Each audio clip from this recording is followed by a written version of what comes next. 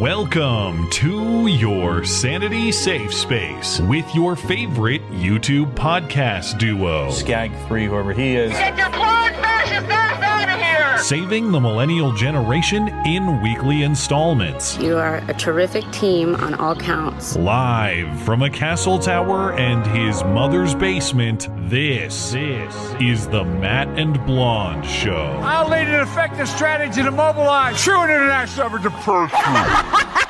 Hey, why the fuck is the gas so high, bitch? Out here in the fields, I fight for my meals. Nearly 10 months after her arrest and incarceration there, WNBA star Brittany Griner is headed home. Do you know where I'm heading to? No. No? No. You fly back home? To the U.S. What's your mood? Happy?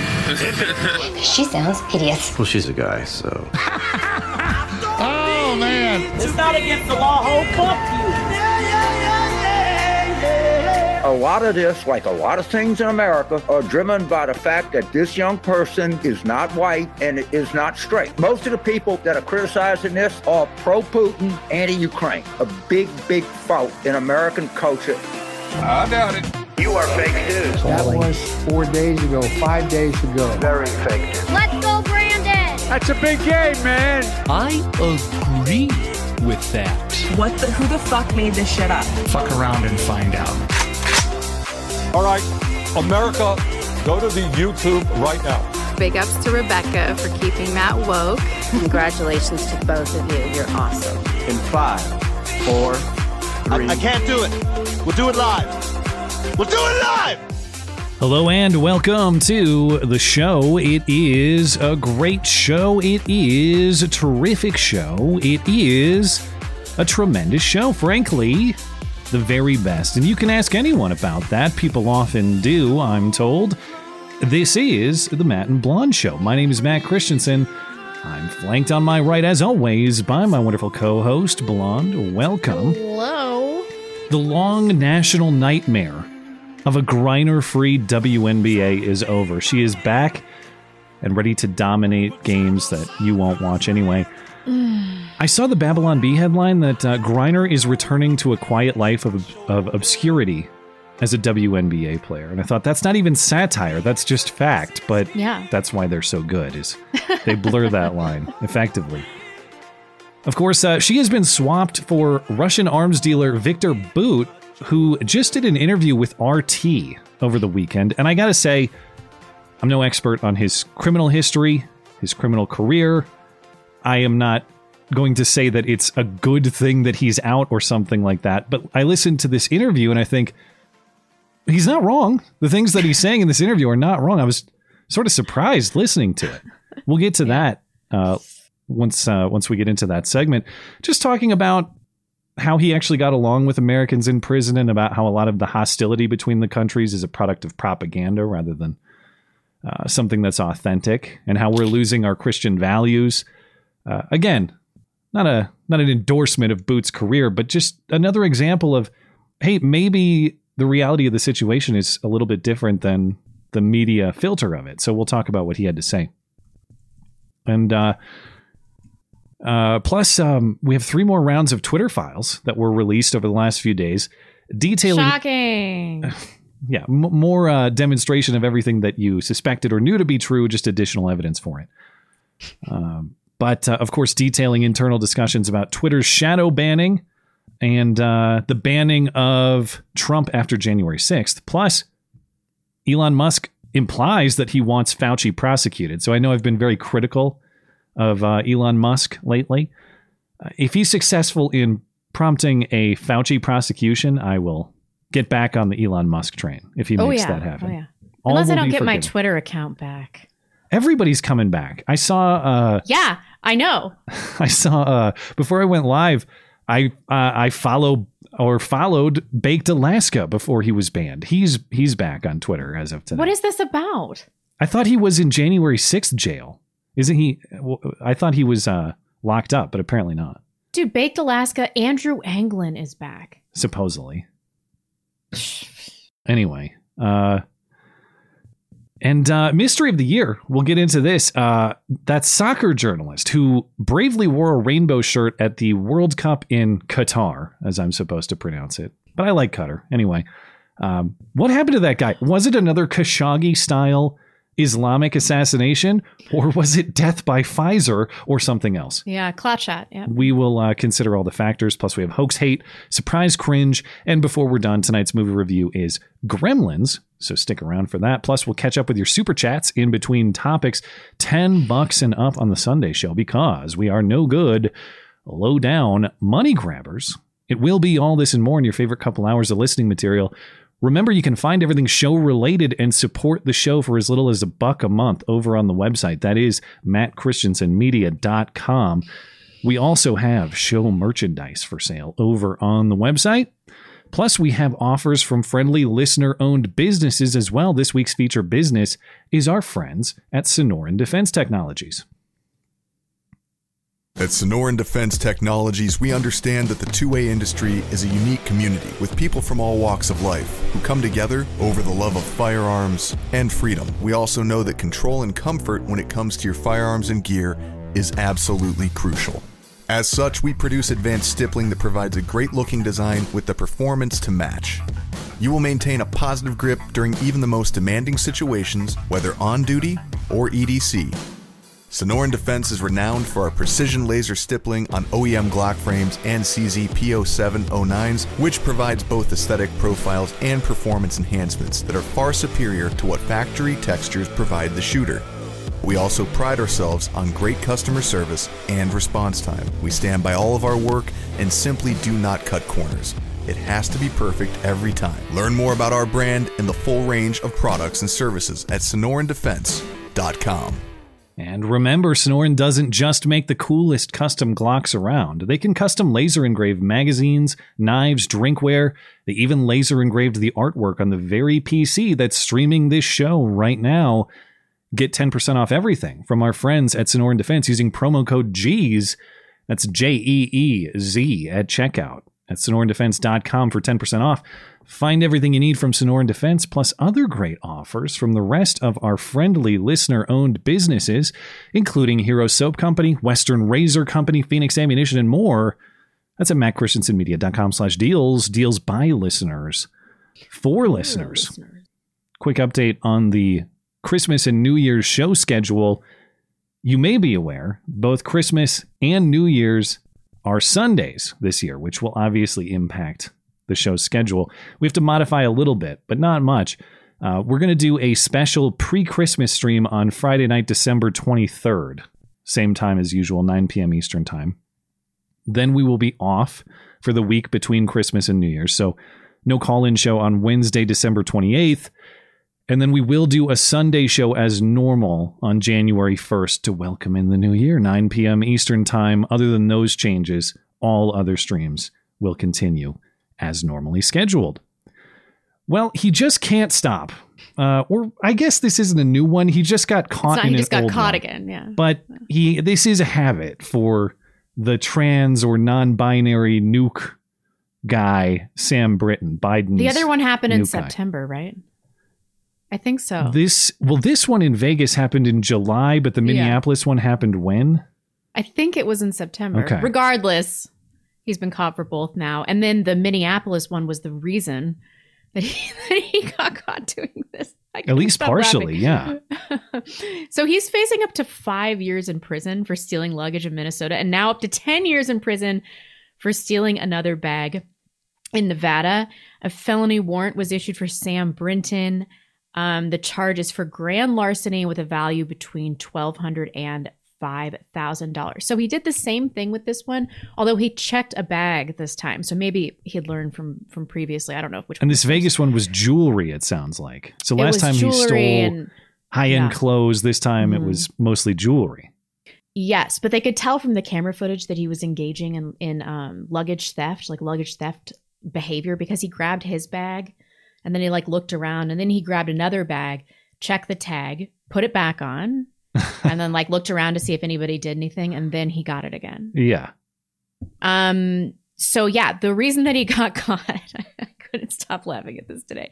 Police reviewed security camera footage and observed, quote, a white male adult wearing a white t-shirt with a large rainbow-colored atomic nuclear symbol sign. Yeah. And then he posted a selfie on Instagram of him wearing the same shirt.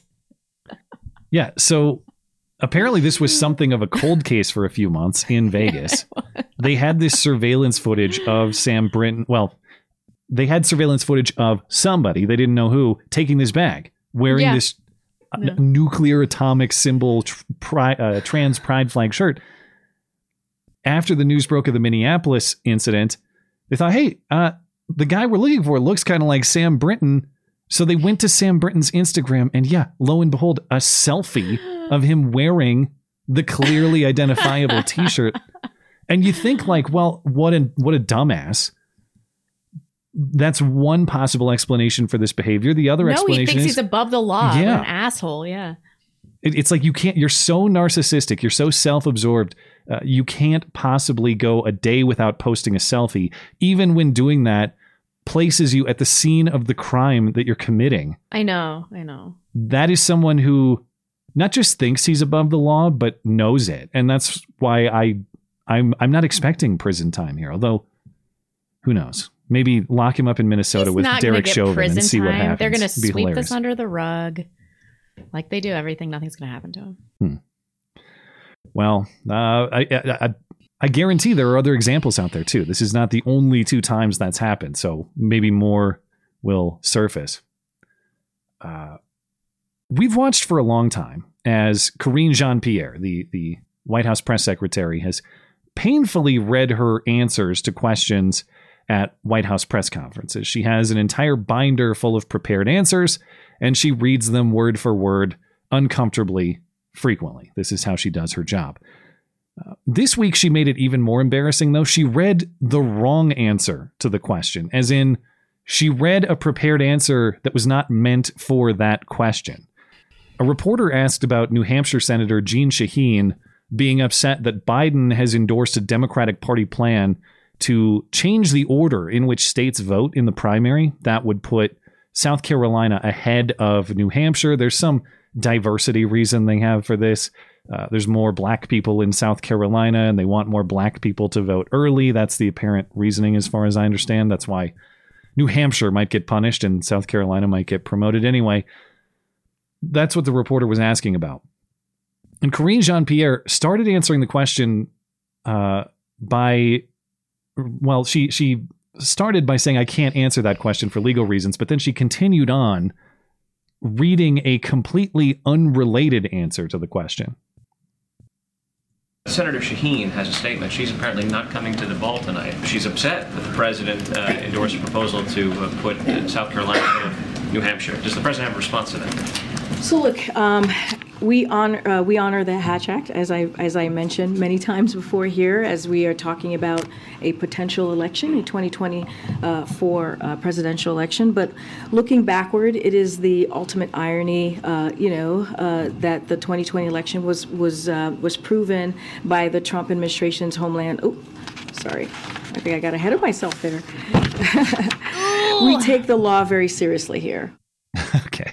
I mean, I hate her a lot, but I also really this is the job that I just could not do. This seems like just the worst job on the planet. I would rather clean out sewers. I wouldn't want to propagandize on behalf of a president I support with all my heart, let alone somebody with a loose connection with the truth.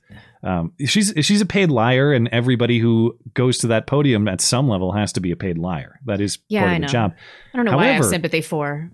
She really fucked up. To be quote unquote good at it, you need to have the issue familiarity at hand to be able to just speak to things mostly off the cuff. Now, for communications reasons, you might want to have bullet points and talking points that you are going to recite. But this demonstrates not only reliance on the script, but at some level an inability to think critically about what you're even saying as you say it. Now, in fairness to her, she only got a couple sentences deep, but she's reciting lines about Trump and 2020 when the question is about how are Democrats going to select their candidates in 2024 and beyond. Yeah. Maybe that was the scripted answer. I don't know. But well, Trump did this. That, in fairness, not answering the question and deflecting to Trump is their go-to strategy. So maybe this wasn't even a mistake, although she acknowledged it. Anyway, when she references the Hatch Act, what she means is that she's not allowed to talk about political campaign matters as part of her official presidential duties. Those have to be strictly separate, legally speaking. But yeah, and she did a wonderful job of not answering the question at the end of the day, which is her job. Yeah. Usual thing. I shouldn't give her a break. They were just terrible to Sarah Huckabee Sanders and Kayleigh McEnany. Yeah. Kayleigh McEnany just had a baby, and you should see the comments on her Twitter. As in they're critical or what? We hate you still? And horrible things about her baby, It's really bad. People still have a vitriolic hatred for her. So I suppose we should give Jean-Pierre the same treatment. I guess we have to. Anyway, in completely unsurprising news, speaking of electoral politics, incumbent Democrat Senator Raphael Warnock defeated Republican challenger Herschel Walker in the final election of the midterm, the Georgia Senate runoff. The difference was about 1.8%, or just under 100,000 votes. That means the Democrats gained a seat in the Senate, a wildly improbable result for a midterm under such an unpopular president and under such poor economic conditions specifically. And you must believe that's just because of a very bad Senate map for Republicans and very bad Senate candidates for Republicans. Just pick better candidates next time, and it's all going to work out. Think John Fetterman, the sort of person who can actually win. We just need a conservative John Fetterman to run in every single state. Democrats went 14-0 in defending their Senate seats and picked up Pennsylvania. Now, just how uncommon is that result?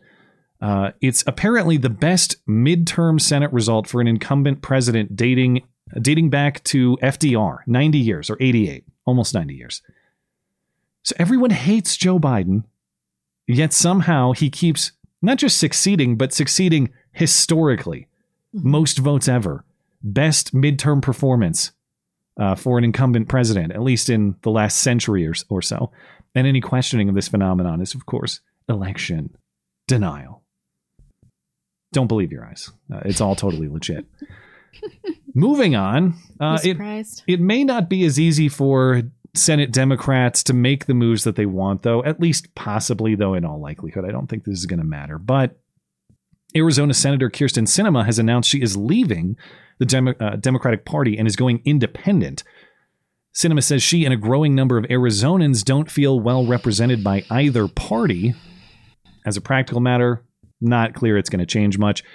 Sinema, of course, has been a thorn for Democrats already, refusing to support at least their largest spending packages and some other issues.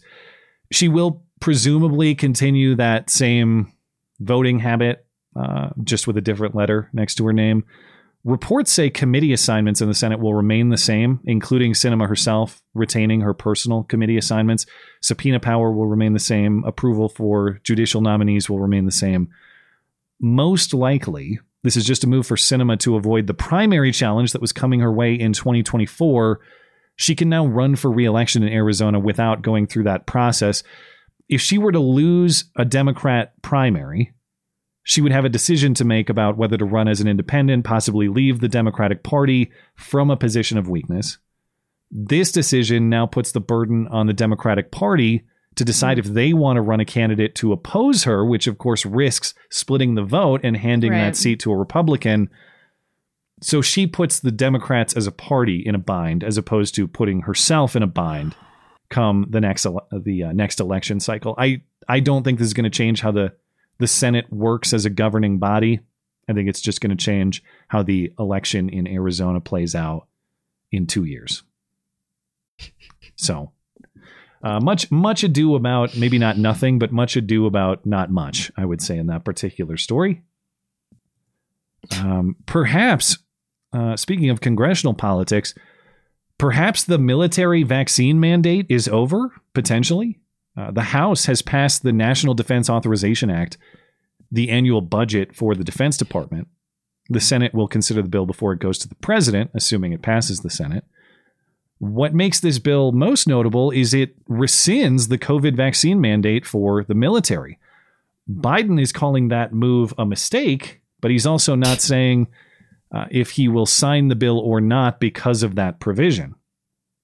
And of course, don't get your hopes too high. As far as I've seen, this bill does not offer any remedy to those military members who were punished for refusal to get the vaccine, up to and including, of course, discharge for a lot of them.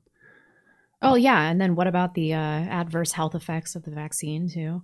Oh, well, these people are going to have no recourse. They've military or not, none lives. of us have any recourse on that one. Yeah. Also, pretty proud of ourselves, though, aren't you? When you look back at this mind control campaign that we were able to resist, the urge to get vaccinated. Yeah, although I will certainly clarify that neither one of us had some boss threatening our livelihoods to get it. And so I'd like to think I still would not have gotten it. I would hope that I wouldn't. But I understand why people in a breadwinning situation for their families think, okay, if I have to take a risk to continue to provide for my family, that's a risk that I will take. And I get that. I get it too, but you can't provide for your family anymore if you're dead. Well, that doesn't happen. And certainly not to Grant Wall. So right. I don't even know what we're talking about. His heart totally didn't explode. No, it was the Khashoggi assassins got him. This is very clear.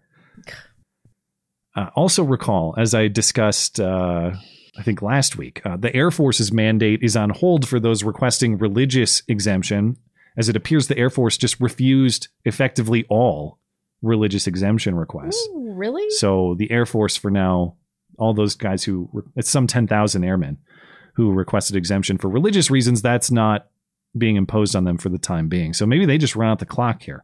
As far as what else is in this bill, some critics also will note there is something of a gun control provision snuck into the bill. It's a so-called safe storage provision. That, of course, refers to the storage of firearms within a residence or a personal space. And this is in the context of the military, of course. As written, this provision is simply something to provide locking devices or safes to military members for the storage of personal firearms. Participation in the program, as it's defined in this bill, is voluntary. So the worry about this provision is more about the direction in which it leads and what comes next rather than this specific provision. But of course, voluntary test programs often become mandatory programs given enough time. So I understand the concern, and it's just something to keep an eye on. Also on the gun control front, there was that sweeping ballot measure that was passed in Oregon. It would require a state-issued license to even buy a gun, ban on magazines over 10 rounds, and much more within that particular forthcoming law. An Oregon state judge issued a temporary restraining order over potential violations of the Oregon state constitution and its right to bear arms. The challenge was brought by Gun Owners of America, who I will add continued to do the meaningful legal work that the NRA often does not or will not. Another challenge in federal court postponed the licensure requirement in Oregon for 30 days. All of this was set to take effect on the 8th, which was what, Thursday? I think it was Thursday. Yes. So in a couple different lawsuits, a lot of this has been postponed, but the federal judge declined to suspend the entirety of this new law. The Oregon State Attorney General's office says they will appeal, so it's unclear how long the pause on this new law will be and if it will take effect. For the time being, it is paused, but Godspeed to our listeners in Oregon. I was looking at the results here. I forget. Here it is. The final vote, the final result of the vote was 50.6 in favor to 49.4 against, so a difference of just over 1%. And again, what makes this so disheartening to me, this isn't a case of Kathy Hochul or Gavin Newsom or these insane legislators just shoving something down your throat. Mm-hmm. This was a case of Oregon citizens voting to strip rights away from their fellow Oregon citizens. Yep. And to have it to have that happen under any context is disheartening because it shows we don't take our constitutional rights seriously. But to have it by such a slim margin and then to try to enforce that, if we're going to actually have this thing go into effect and we're going to start talking about enforcement mechanisms, say in rural Eastern Oregon that came from Portland and Eugene, you're going to have some problems. And so we'll see how this plays out. It's discouraging, but perhaps there will be a victory in court. And hey, if we need a little encouragement, just remember Brittany Griner is back and everyone is applauding this development. Oh, yeah. Great moment super for the jazzed country. about this. By now, you've surely heard, but of course, Thursday morning, it was announced that the Biden administration has agreed to a prisoner swap with Russia, freeing jailed WNBA player. I guess I'm supposed to say jailed WNBA superstar. I think that's the appropriate journalistic term, as though that's not a contradiction. Good? I don't even know. Well, by WNBA standards, yes. Isn't she shitty by WNBA standards? No, she's very good by WNBA standards on account of being a freak 6'9" woman alone. Ugh, I didn't even know that was possible. But is she good by, say, like pickup basketball in any city center in the country standards? No, she's not. Anyway, of course, she was detained in a Russian penal colony. She was released in exchange for Russian arms dealer Viktor Bout, who has been returned back to the Russians. I did a more detailed breakdown of the story in a video that I posted yesterday, so I won't revisit all of that.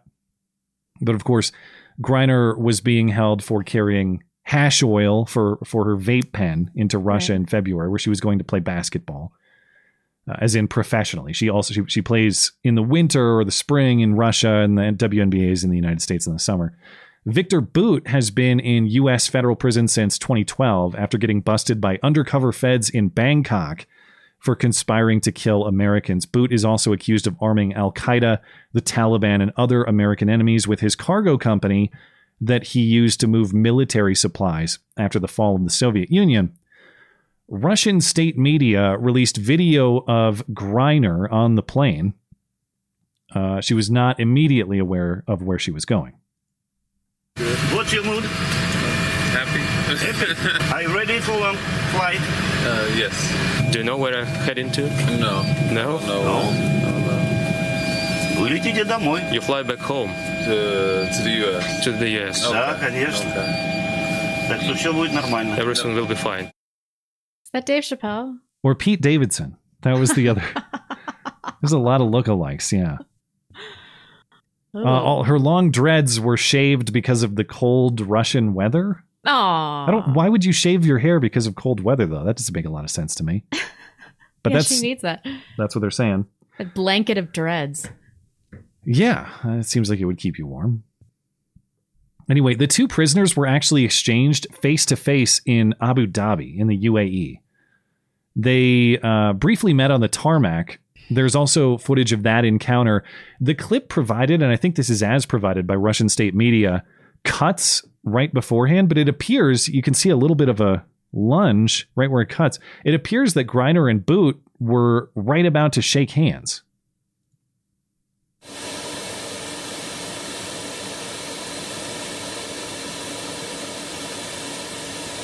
Right there, and then they cut. And yes, the tallest person, the tallest Bigfoot in this frame is WNBA star. Asterisk on the W, Brittany Griner. Oh, that height is so wasted on a woman. That's freak territory even for a man. I went back and revisited the clip of her trying to dunk live on SportsCenter that we watched. Yeah. And she couldn't do it multiple times in a row. And I'm thinking, you're 6'9". Like, you don't even have to jump, I bet, to reach the rim. Anyway, Griner is currently at an Army hospital in Texas, Brooke Army Medical Center in San Antonio, said to be healthy and in good spirits while she undergoes routine medical checks. No word yet on the official results of the much-anticipated testicle check. I've not seen any reports to confirm. Maybe we'll get that soon. Of course, the deal excluded Paul Whelan, an American cybersecurity worker, an ex-Marine who has been in Russian prison since 2018, convicted on espionage charges after the Russians say they caught him red-handed receiving a flash drive full of classified information. I don't know. I haven't looked into all the details of that, but you were saying it was like photos of a church or something.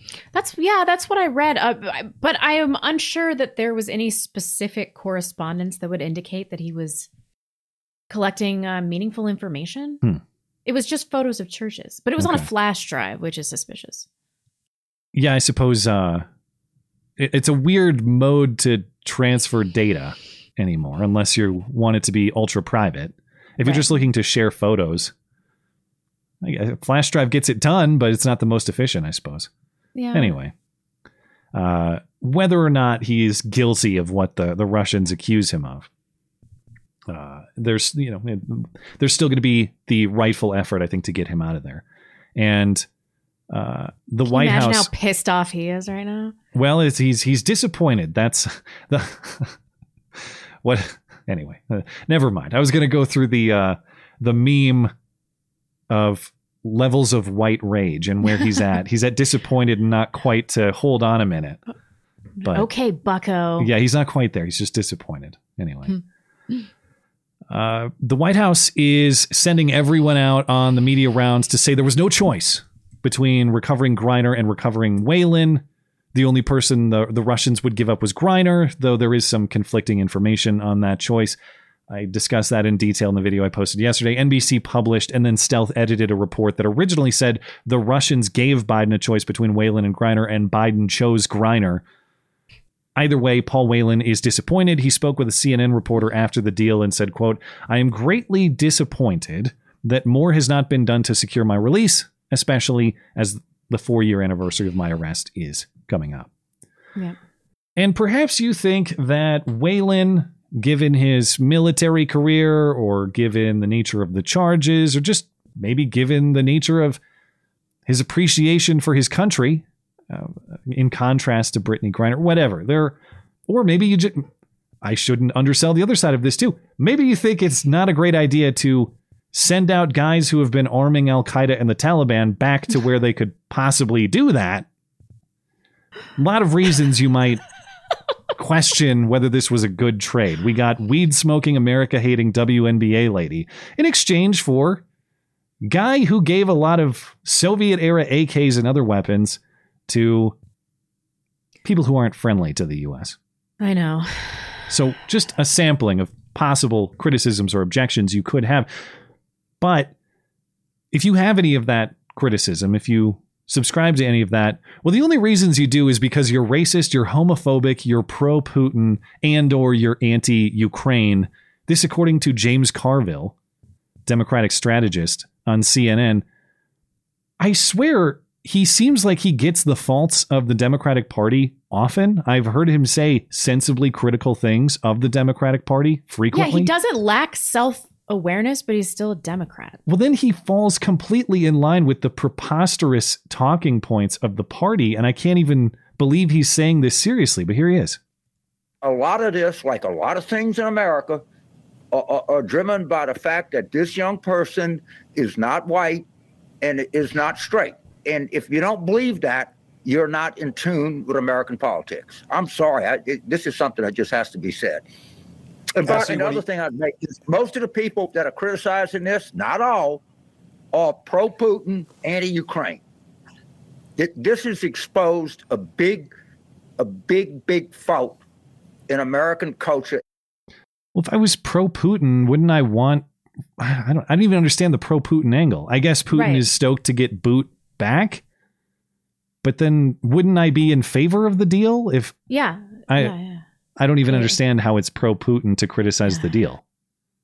If anything, this deal fool right there. This deal helps Putin. Putin wanted boot back.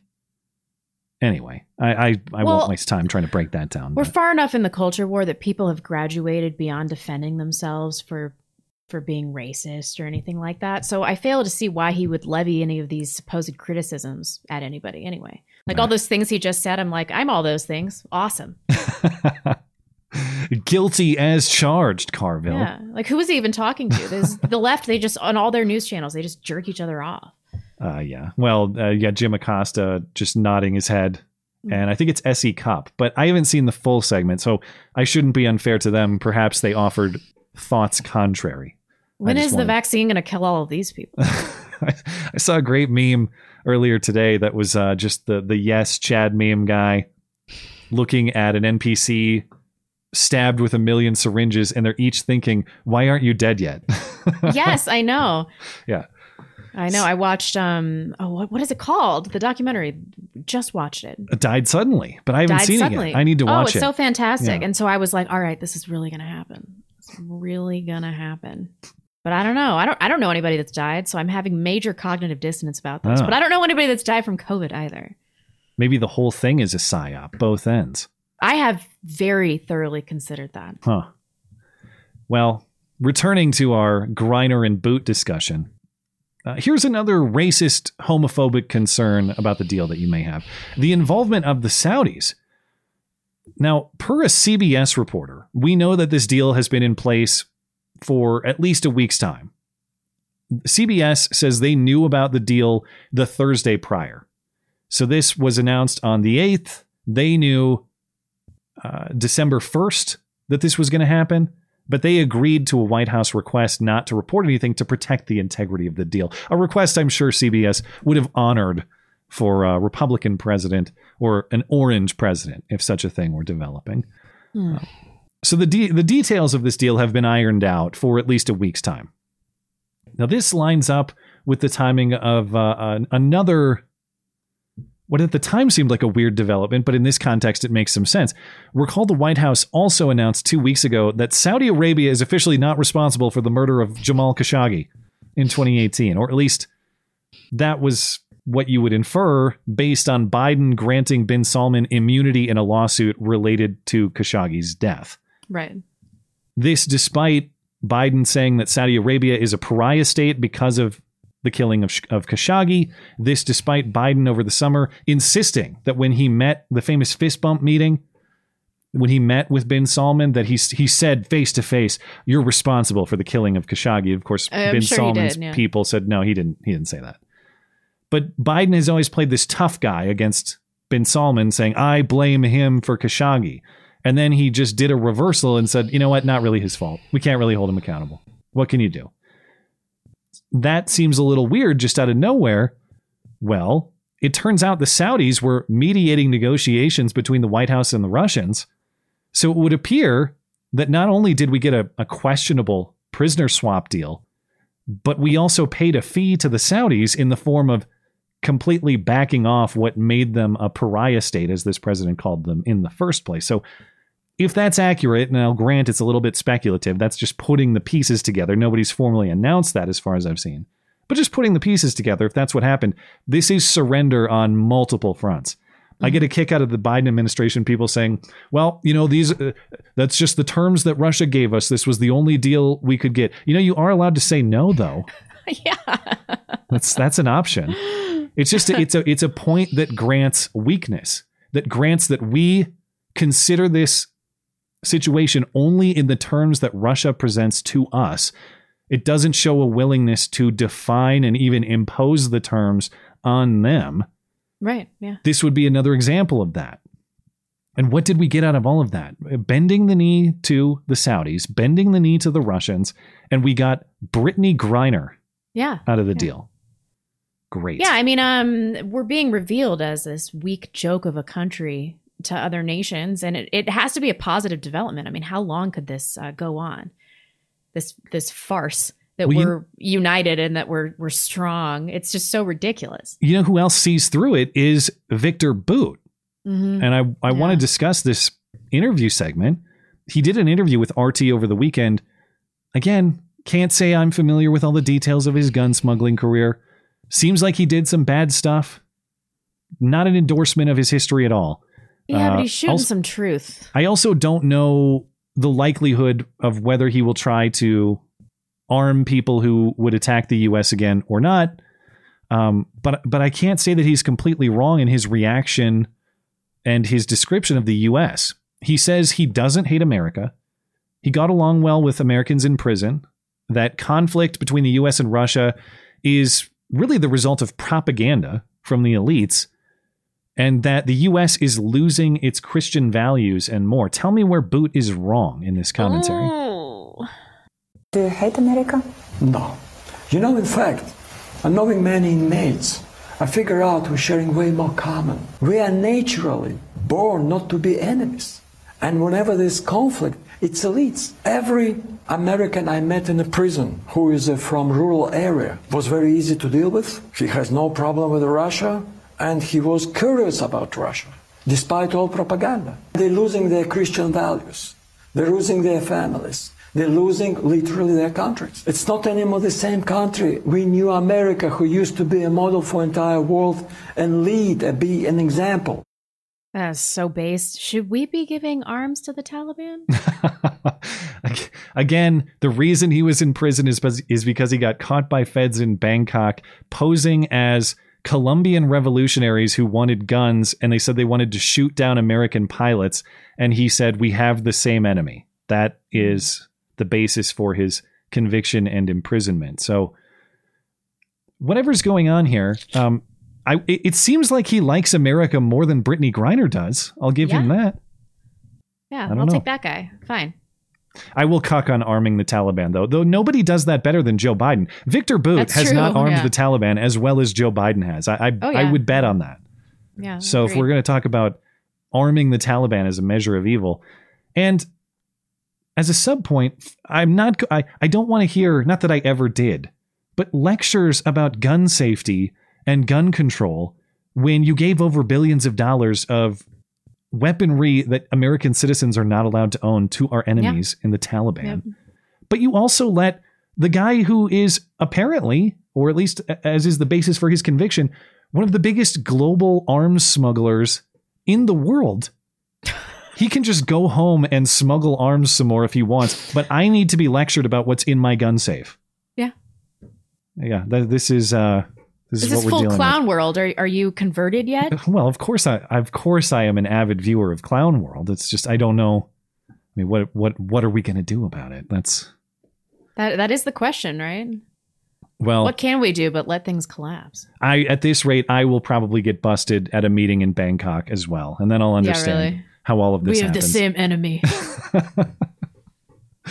All right. We got some time before the top of the hour. I don't think we will get through all of the Twitter files, but let's talk about the Twitter files releases. Holy shit. And maybe we'll take some breaks.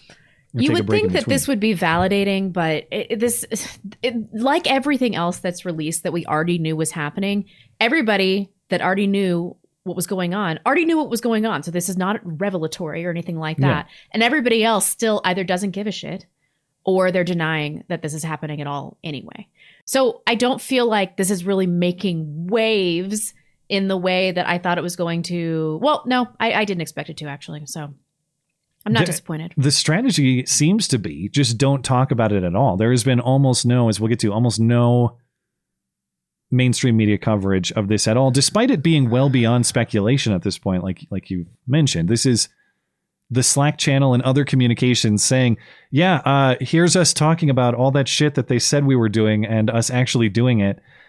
And in many cases, as we'll get to, acting in the cooperation of or on behalf of, or at least with the participation of federal government actors.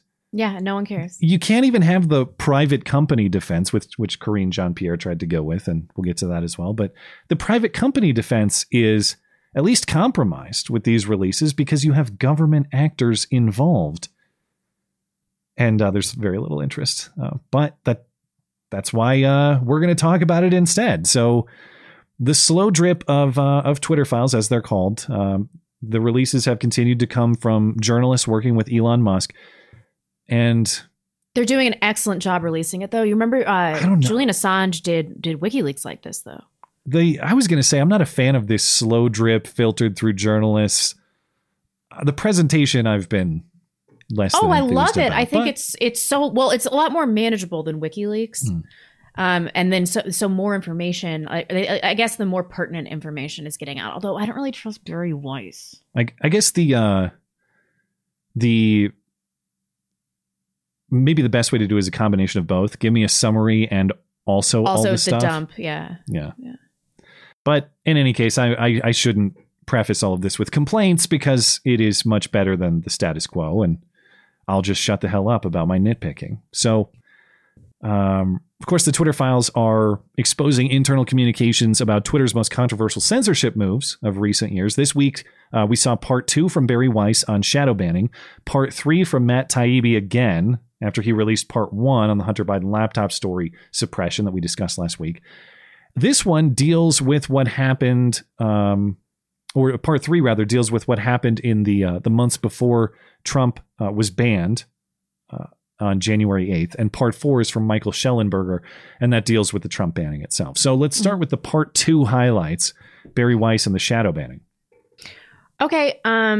So as we already knew, the employees of Twitter were building blacklists, and they were preventing tweets from trending. And then they were limiting the visibility of entire accounts and trending topics, all in secret without informing users. We knew this because things weren't autofilling. Things we knew were trending were not trending. And then people that had very detailed statistics about their growth immediately were in a lull inexplicably, despite the same amount of content creation. So we already knew that this was happening, but now it is confirmed. So a few examples that she named: Stanford's Dr. Jay Bhattacharya, I'm butchering that, I'm sure. He was talking about how COVID lockdowns would harm children. I think this was in like 2020.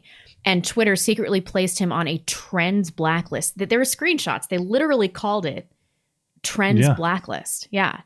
Which prevented his tweets from trending that were doing really well. Dan Bongino was on a search blacklist, also actually called that. And Charlie Kirk was on do not amplify, although I agree with that decision. I'm just joking.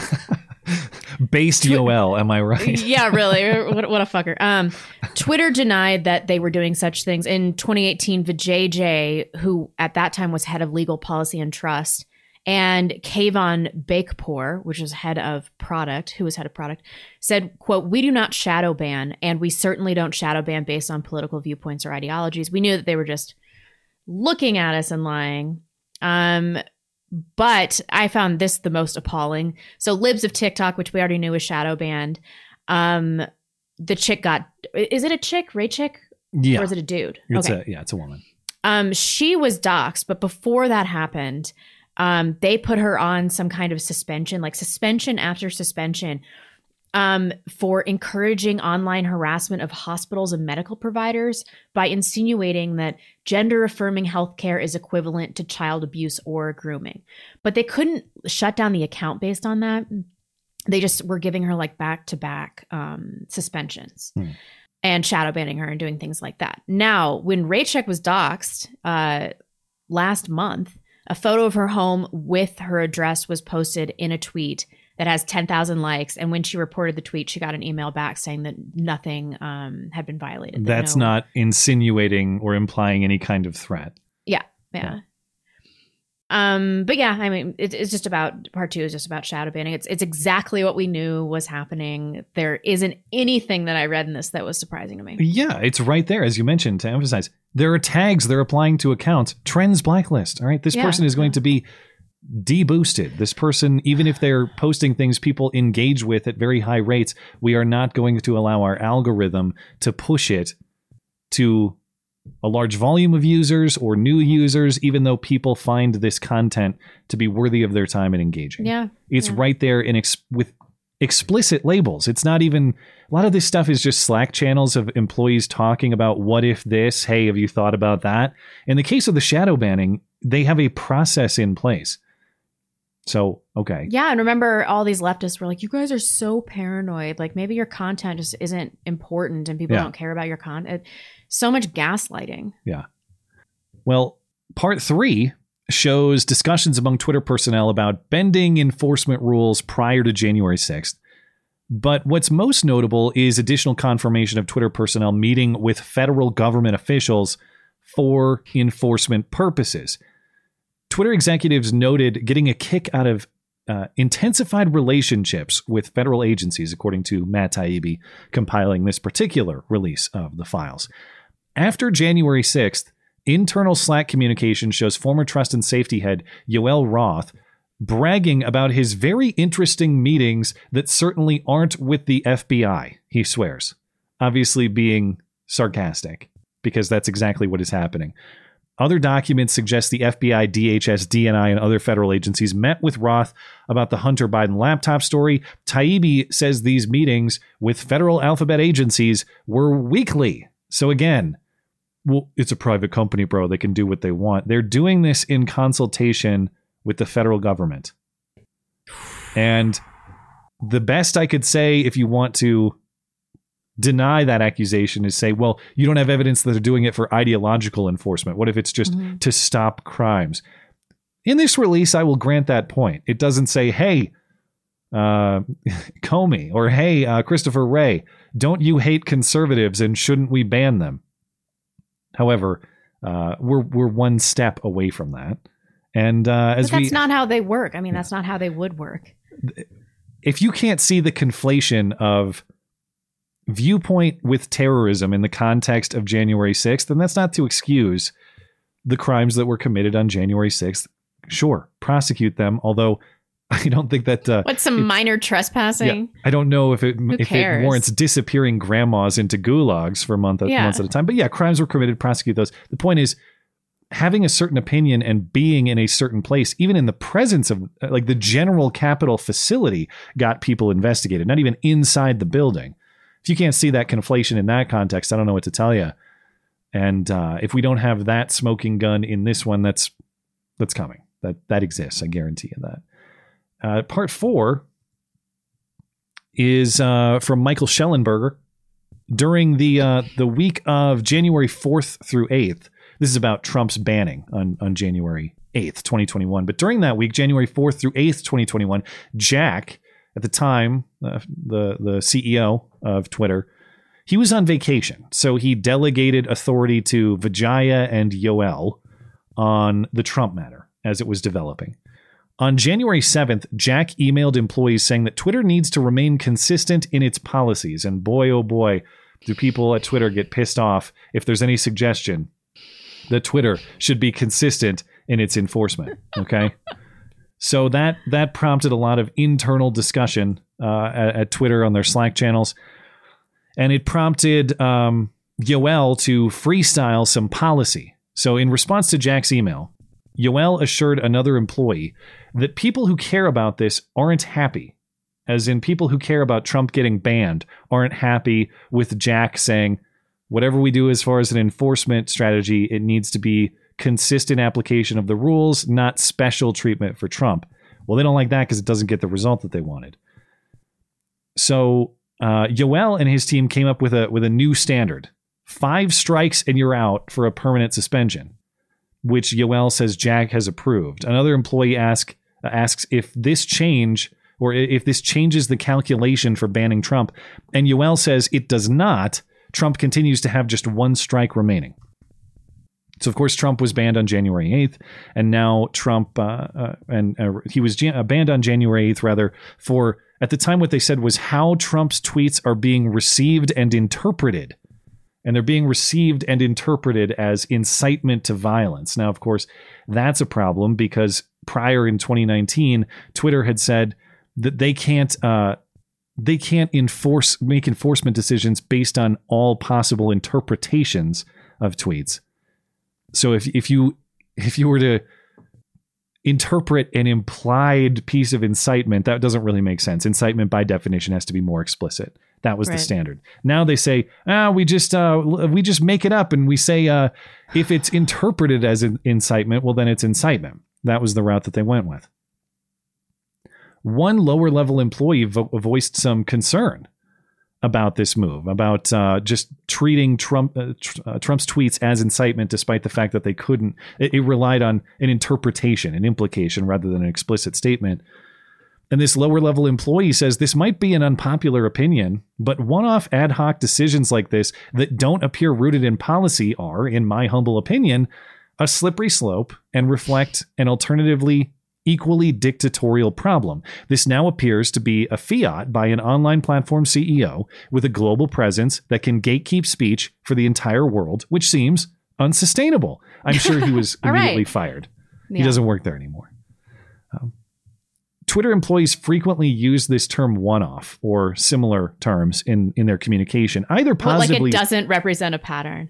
Well, what they mean is we're in this context, either positively or negatively, like what we're doing to Trump is good or what we're doing to Trump is bad. When they're using language like that, it's acknowledging that it is a deviation from policy. And that sort of language was used frequently in the communication.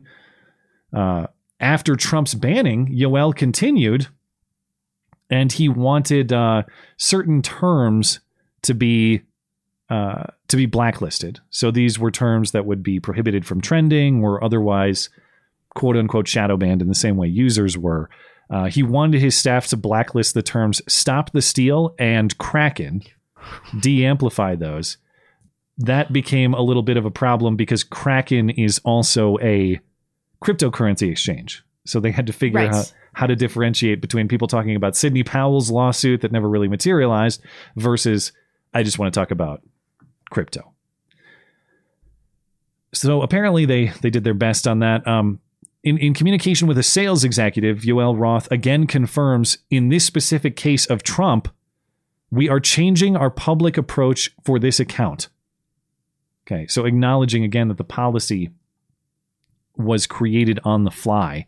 And it turns out this wasn't quite a one-off either, because additional communication shows that Yoel Roth was trying to do the same thing to Matt Gaetz, the congressman from Florida. He was in the Slack channel. He was throwing around the idea of applying the same rationale to Matt Gaetz. He said, Yoel said it doesn't quite fit anywhere, meaning what we did to Trump, trying to do that to Matt Gaetz. But he said he's trying to talk to the safety team and trying to talk them into treating Gaetz's tweets as incitement, saying that Vijaya is okay with it. So that's a summary of part 4. I did see mention that part 5 was supposed to be released today, again from Barry Weiss. I checked about an hour ago and I didn't see it yet. It's possible that it's out now. Check. You mentioned that Jack, that Vijaya had denied shadow banning. Jack did as well in 2018. He posted an entire blog post on Twitter called Setting the Record Straight on Shadow Banning, is what he called it. Jack said, we don't shadow ban, and we certainly don't shadow ban based on political viewpoints. Nothing on Barry Weiss's Twitter. Thanks. That's the line that Vijaya went with as well. Now, in fairness to Jack, that 2018 post was before the stuff that the Twitter files have revealed. It's possible that those policies really ramped up after that.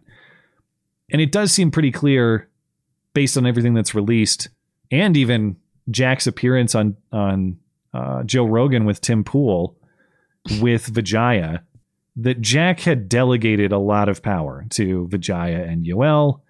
That doesn't excuse Jack, but I think it's a different criticism that he didn't understand what the people he appointed to do the management were doing. That's bullshit. He appointed them because he knew that they were going to behave like this. It's possible. He was always ideologically driven, even when he had more power. Before he delegated the power, Twitter was still like this. Back in the day, he, like Zuckerberg,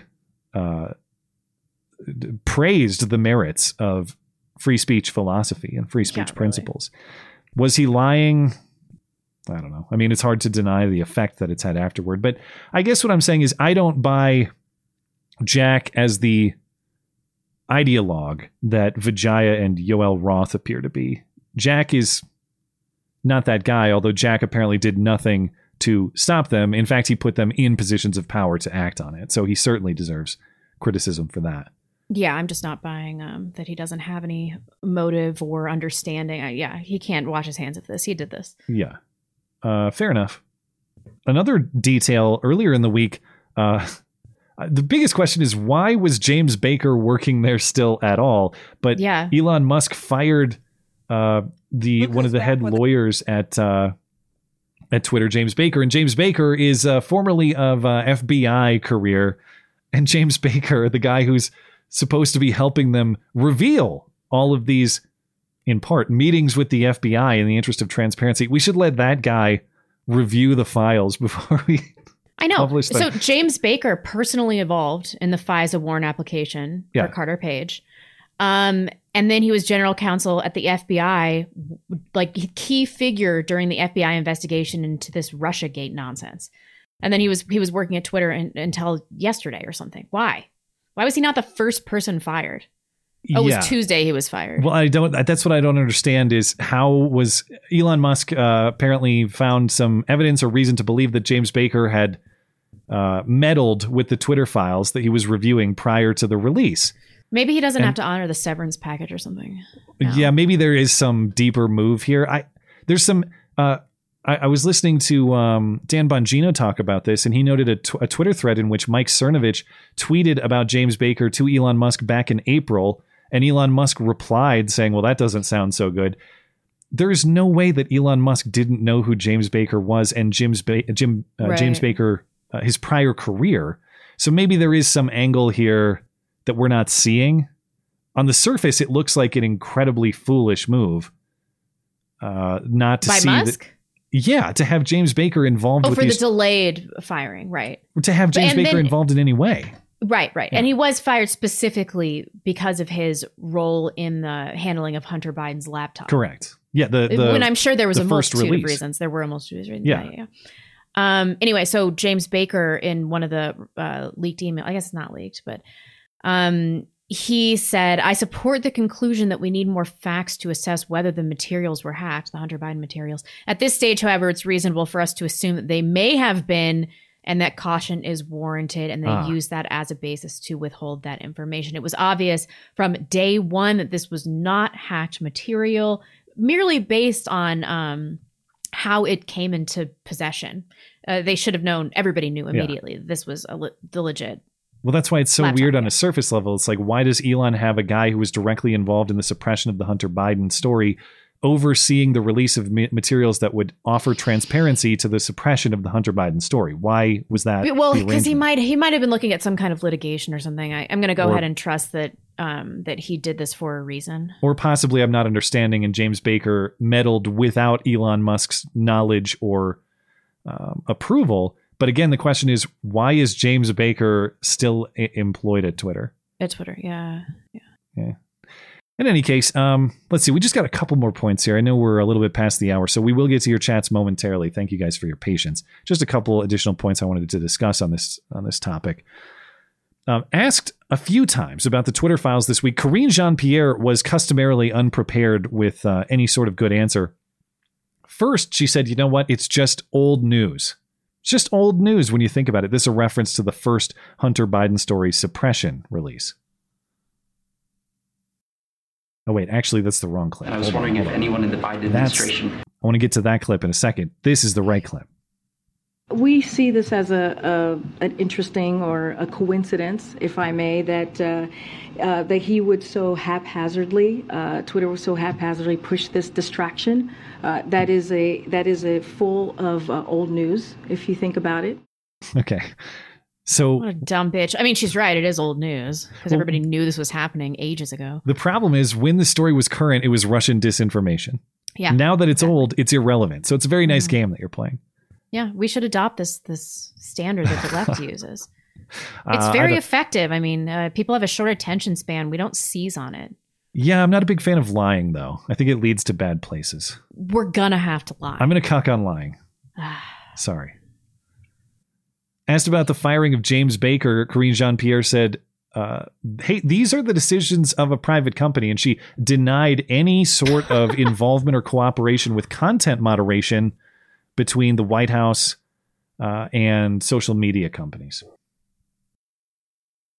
And I was wondering if anyone in the Biden administration was in touch with Baker, either regarding moderation decisions that critics call political censorship or regarding his transparency efforts recently. So it's up to private companies to make these types of decisions. We were not involved. I can say that. We were not involved. Well, that, of course, would be a complete contradiction of what her predecessor, Jen Psaki, said at the same podium in summer 2021 when she described flagging posts for Facebook so Zuck could deal with the disinformation.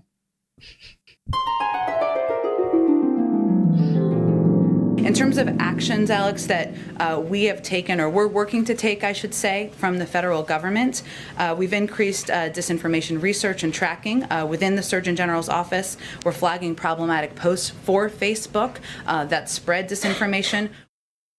But not involved at all. Right. And you might get more details on contradictions like that if you had a media that was at all curious or at all serious about its role in challenging power. But since they aren't from most networks, not only will you not get any questions, you're not going to get any coverage at all. As of last weekend, after the first round of Twitter Files releases, NBC, ABC, and CBS had given exactly 0 minutes to the story of the Twitter Files. Unless I'm mistaken, I don't believe those numbers changed throughout the week. So again, standing up for the suppression of information against the people in a complete betrayal of their purpose, but I'm sure they're doing it for the right reasons. And don't ever call them the enemy of the people. Did you expect them to cover this at all?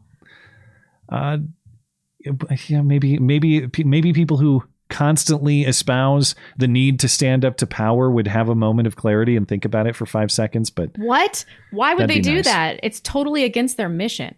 Yeah, their mission is upholding the ideology. That much is clear. So, well, it's deeper than that. It's to destroy the opposition. Yeah, I think that's fair. It's gain the power and exercise the power. That's for sure. Yeah, they can't address this because in addressing it, they'd have to admit some degree of fault. There's no way to spin this. And when you have no way to spin something, the only move that you have is to just not talk about it. Yeah. Well, lastly, a couple other things on the Twitter Files topic. People dug up an old tweet from Yoel Roth from 2010 in which I saw this, yeah. He asked if high school students can ever meaningfully consent to sex with their teachers, a tweet that remains up currently.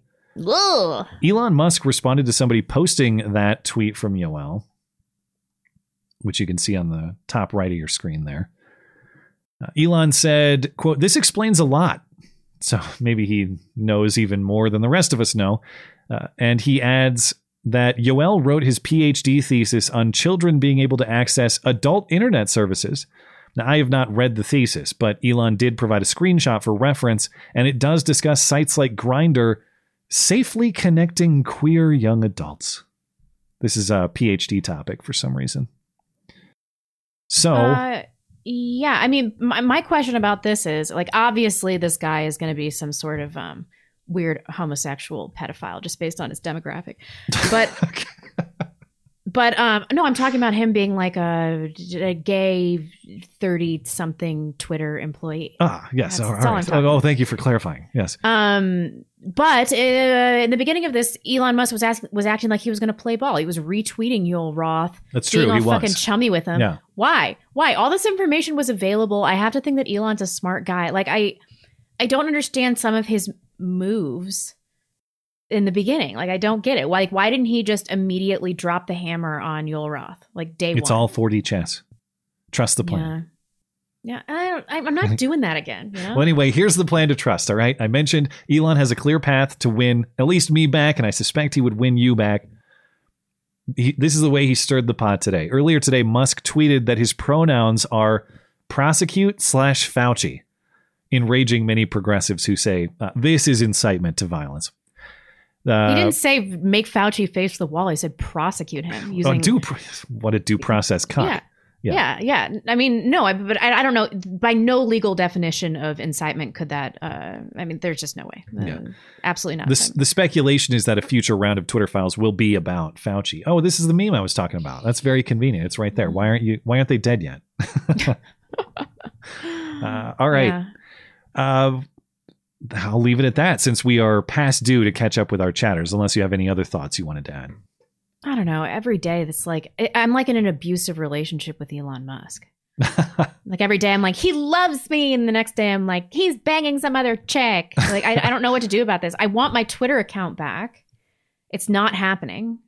Well, I am surprised, given how many people have come back, that you have not. But perhaps that is coming as well. But yeah, I agree. I'm as we discussed last week, I'm really disappointed in some of the moves that Elon Musk has made. I also don't want to be so bothered by that I refuse to analyze or give credit to some of the positive moves that have been made. And these Twitter files have been providing more than sufficient evidence to things that we all suspected were true. And now we're getting demonstration that are true. And of course I have to acknowledge that. And of course I have to acknowledge the value that provides. So good for him. The transparency is of value. But he's fickle.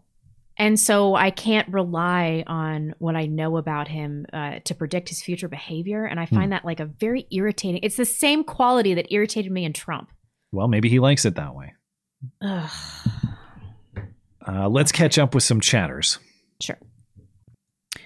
Okay. Jeffrey O'Neill up first. In politics, stupidity is not a handicap. Stupid is just as destructive as evil, maybe more, and it's a lot more common. Beauty fades, dumb is forever. Dr. Laura Schlesinger. Book and quote, intelligence minus purpose equals stupidity. Hear, hear. I bought PN, you're back, with a big donation and no note. I thought you were done with us. I thought that you were taking a little break. Over $200 billion. Thank you, iBot. Very much appreciated. Merry Christmas. And thank you, Jeffrey, as well. I can't quit you. Yeah. Holden Mulray. For his invisible attributes, namely his eternal power and divine nature, have been clearly perceived ever since the creation of the world in the things that have been made. That's Romans. Thank you, Holden. Thanks, Holden. Daniel Kunkel, I'm not surprised the Biden administration negotiated from a position of weakness for Griner in exchange for boot. They say, boot, yeah. Is that how you spell it? Or I thought it was spelled. I always want to read it as bout as well. Oh, okay. For some reason, I've been spelling it phonetically like the shoe. Yeah. They say it was the only deal they could get, but if it's a bad deal, then don't take the deal. That's exactly what Matt said. That is an option. We had no choice. You had the choice of no. Yep. Yeah.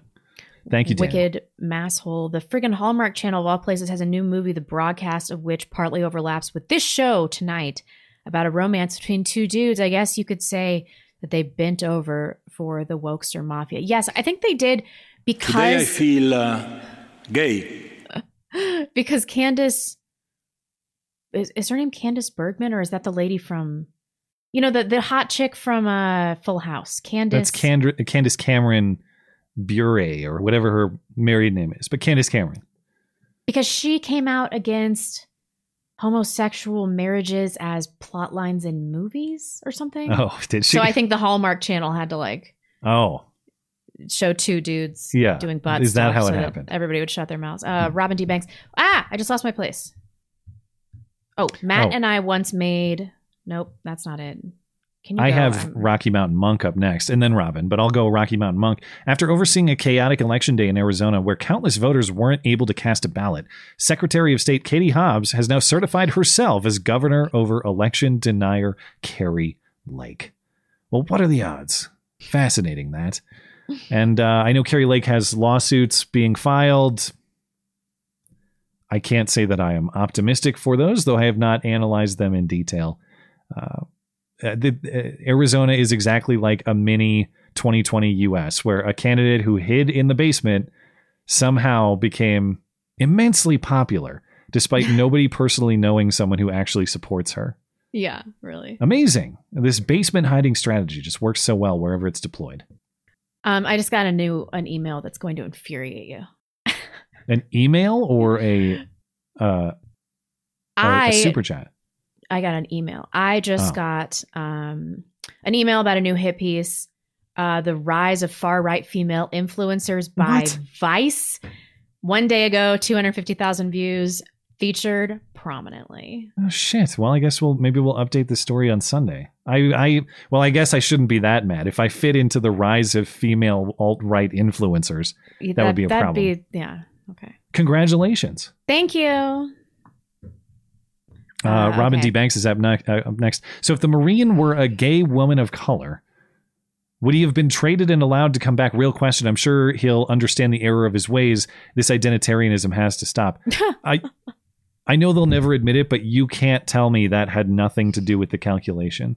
That being a black lesbian had nothing to do with it. Of course it did. I don't say that just based on some of the media. I don't say that just based on the president's politics of always making that sort of calculation, that black lesbians over everything, especially if they're trans. Mm-hmm. But based on media reaction too, it's like there's so many think pieces. Brittany Griner's struggle is common to black women in America. And it's like, really, black women in America make a 6-figure salary to play a sport that nobody watches. And then when they get detained in another country, we give up an incredibly valuable asset to recover her. That's the oppression. Yep. Yeah. Okay. I'm sure. Yeah. I have no doubt that if Waylon was trans, he would be home by now. Let's put it that way. Yeah, totally. Yeah. Should we do some more or should we circle back? Let's see. Let's get a few more in, and then we'll get into the soccer journalist news. Ooga boogaloo. Matt and I once made love. I told him to wear something pretty, so he had to pick up some clothes at the airport. Apparently, you can get some fine wardrobe offerings. I wish we knew about this around Halloween because your wife could do like a really good skin cap, like bald cap. It would have been a good costume. Maybe next year, though. We always have the option. Yeah, that story's going to be dead. Deader than Grant. What's his nuts? That was uncalled for.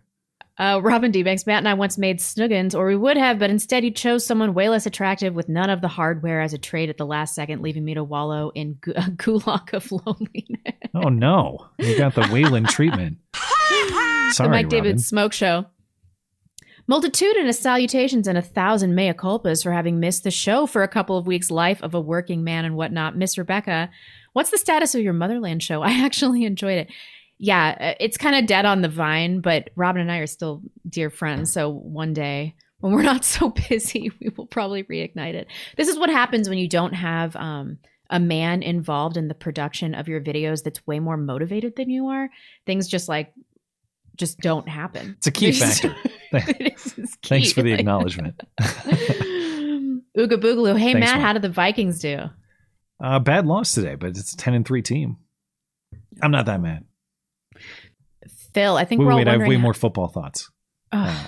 No, I'm not going to do that to you. Oh, thank you. Thank you, I was Lou. really worried there.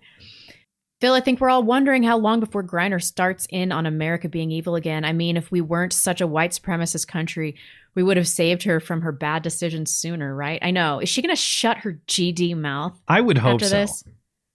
It's probably not. Do you think that she has the balls, no pun intended, or maybe pun intended, the balls to show up to a WNBA game next spring or whenever it starts and actually say kneel for the anthem or something to that effect? I don't know. I mean, I think that she probably lacks impulse control. So, yeah. We'll see. Just shut the hell up forever. We'd appreciate it. Yeah, really. Okay. All right. We will come back to your chats at the end of the stream. Thank you, guys. I'll have to just circle back with you. Well, let's get into the great debate of the weekend, which is the sudden death of soccer journalist Grant Wahl, who I knew absolutely nothing about until he had the stunning bravery to put on a rainbow shirt in Doha, Qatar, to show those Qataris how not homophobic he truly is. Yeah, I mean, when I first read about this, I thought he got whacked by the Qatari government, and I thought it was super funny, which is why I dropped it in our Skype chat.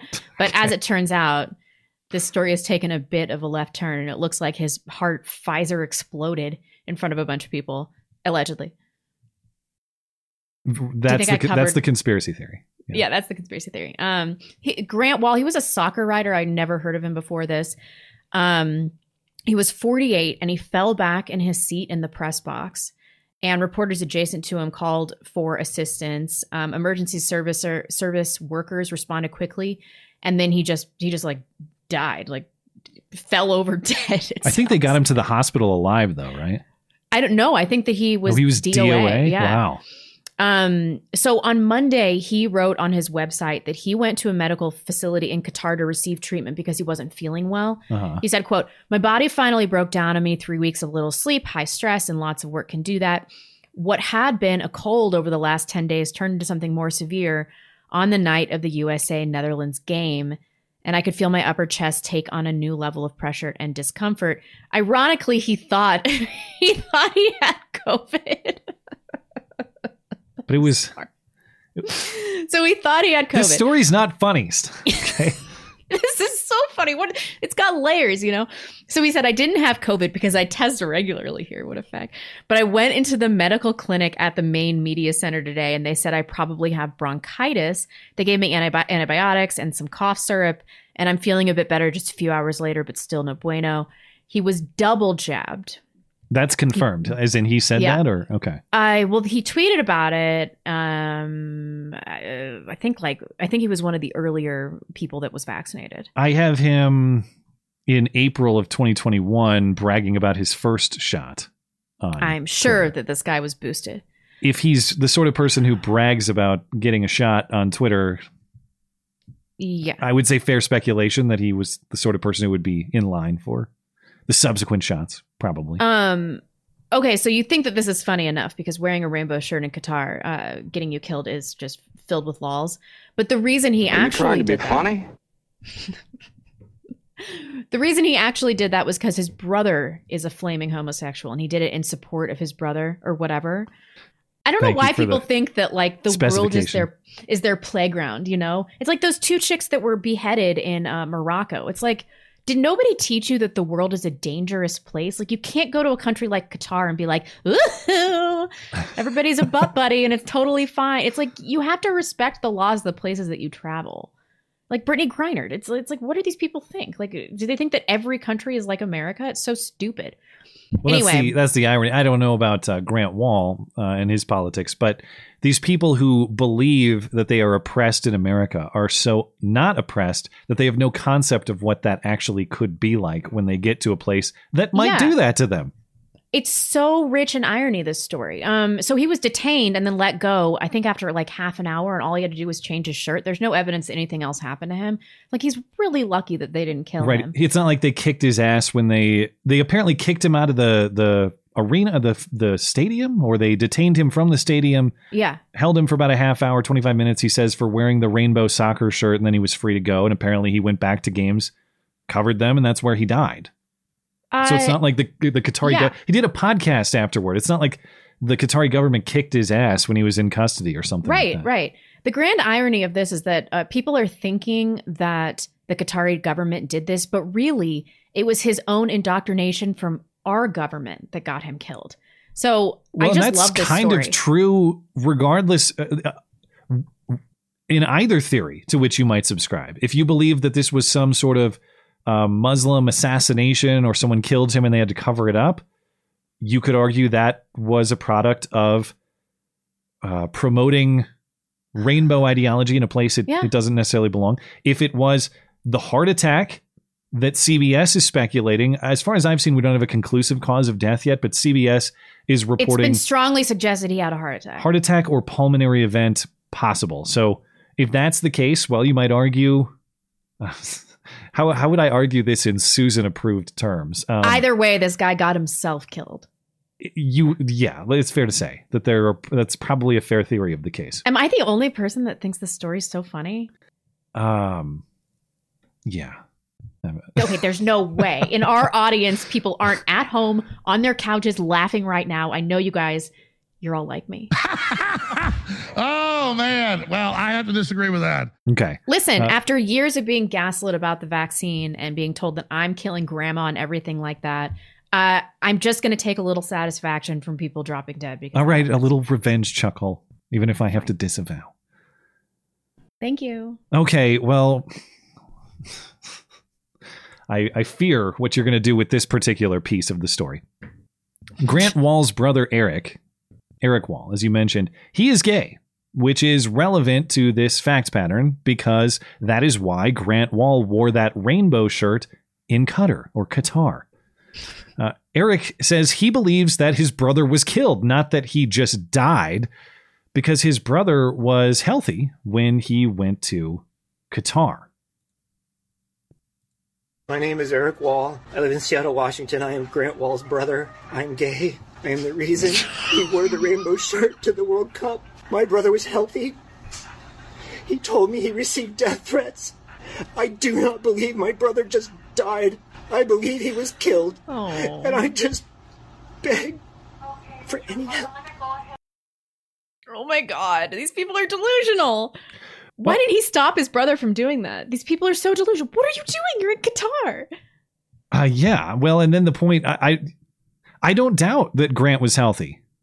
I don't doubt that he died suddenly. I just think there's another possible explanation for the sudden death other than what is implied to be some sort of Muslim murder. Yeah, I know. Look at what happened to Khashoggi. He went into, was it the embassy? Yeah, it was in Turkey.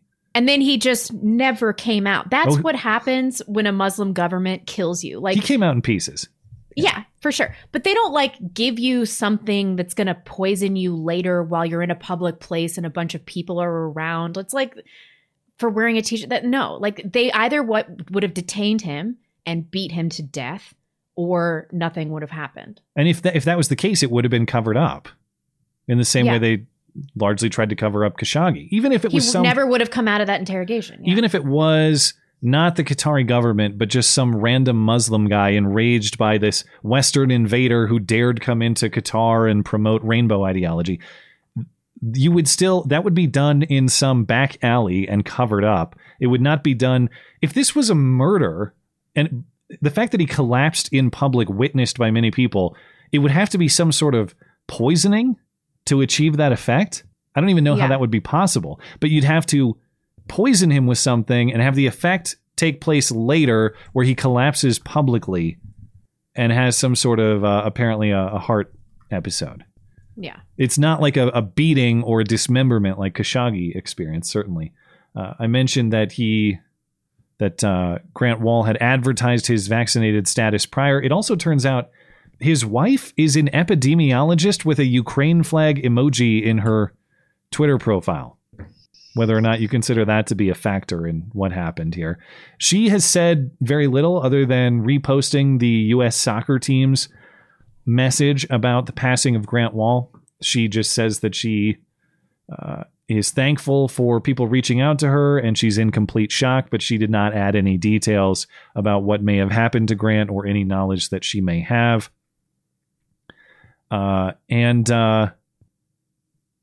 apparently it was the sudden onset bronchitis. So if we're supposed to believe it had nothing to do with certain injection and it had nothing to do with a Muslim murder, it was bronchitis. That's what Grant Wall said he had on his podcast, his last episode on Thursday, where he said, "I hope I don't cough through this episode, but I've been dealing with feeling unwell, as you mentioned, and it was a case of bronchitis that had developed within him." So bronchitis-induced heart attack. That's the non-tinfoil understanding of what happened here. Bronchitis-induced heart attack for a guy who's like 45 and looks to be in good physical health, as in not grotesquely overweight or something like that.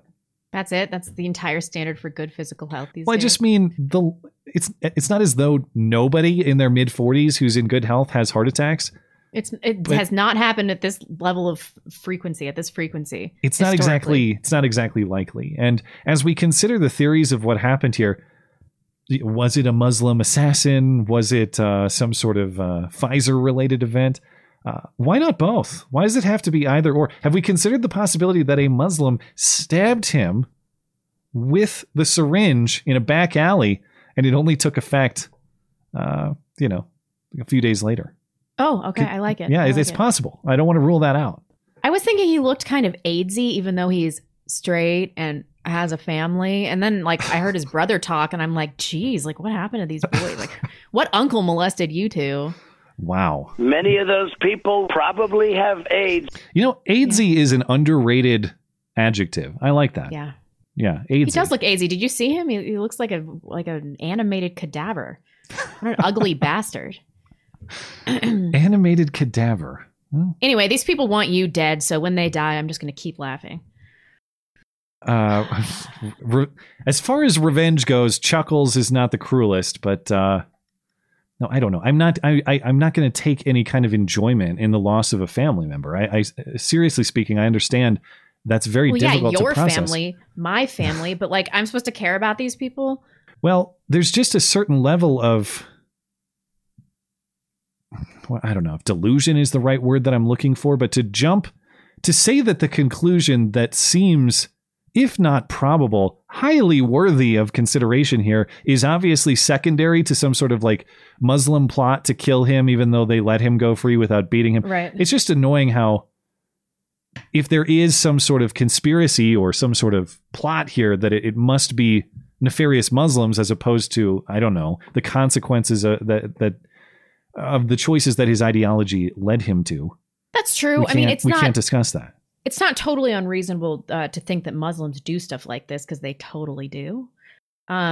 But on the world stage, with everybody looking at them, I don't think that this would be like the greatest time for international relations for them to kill somebody based on wearing a shirt, you know? Yeah, the Qatari government might be pissed about the rainbow shirt. They'd probably also be pissed about the international optics of ruining what is a massive cash cow for that country. I'm sure they care about that too.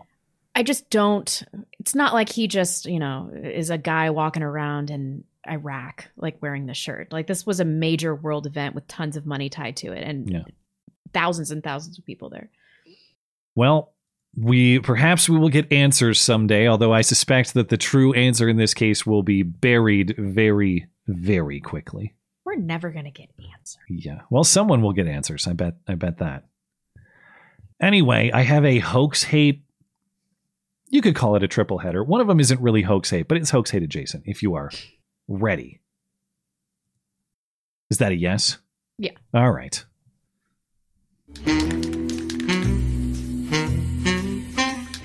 And now the nobody saw it happen, but it's totally a product of Trump's America hoax hate crime of the week. Ah, shit, it's backwards. You think they'll notice? At the University of Virginia, a police report identifies Zainab, good Lord, Bint Abdul Hadija Keen. I thought her name was Haji. It is not. Hadija Keen. Okay, thank you. It's Zainab. I'm going with that. This is, according to university police, the person most likely to have thrown a rock through a window at the Black Cultural Center on campus in August. Police say that she likely carried out this attack as retaliation against the interim director of the center, Michael Mason, with whom she had some sort of personal dispute. Police arrested and charged this woman on September 3rd, but the university never named her or provided any information beyond saying that the suspect was a student. When served with a warrant, the suspect said she was innocent and was being targeted by police. She asked the cop to shoot her, according to the report, but that request she would like that, wouldn't was she? not granted. Please kneel on my neck. Do it. Right here. All right. God. Of course, at the time of the vandalism, the NAACP chapter on campus characterized it as a racist attack on black students. The UVA Student Council passed a resolution that stressed the importance of having a safe space for black students. The only reason that we ever got any information on who actually did this is because the reporter at the College Fix kept digging at the story months after the fact. But this is another example of attack on a black space on a college campus that turns out not to be motivated by guys in Klan hoods and or MAGA hats. In Loudoun County, Virginia, a shopping mall was vandalized with racist and homophobic graffiti, so local single moms have organized and seized the opportunity to virtue signal through their young children about countering hate with love. The graffiti was everywhere, on the walls, the doors, the pavement. Come take a look. Spreading all the way over here. Now, the graffiti has now been covered by sidewalk chalk. This is not Loudoun.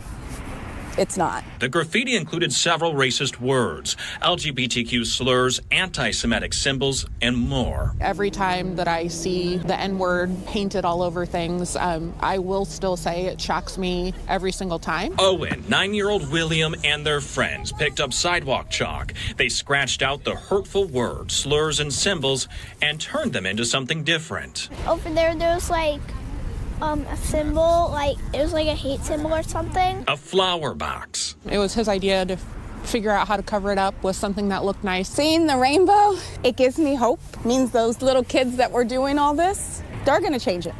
They're going to change the world. On Sunday afternoon, a man volunteered as pressure washer and kids took turns cleaning up the graffiti. The next generation has shown that they're not going to tolerate the hate.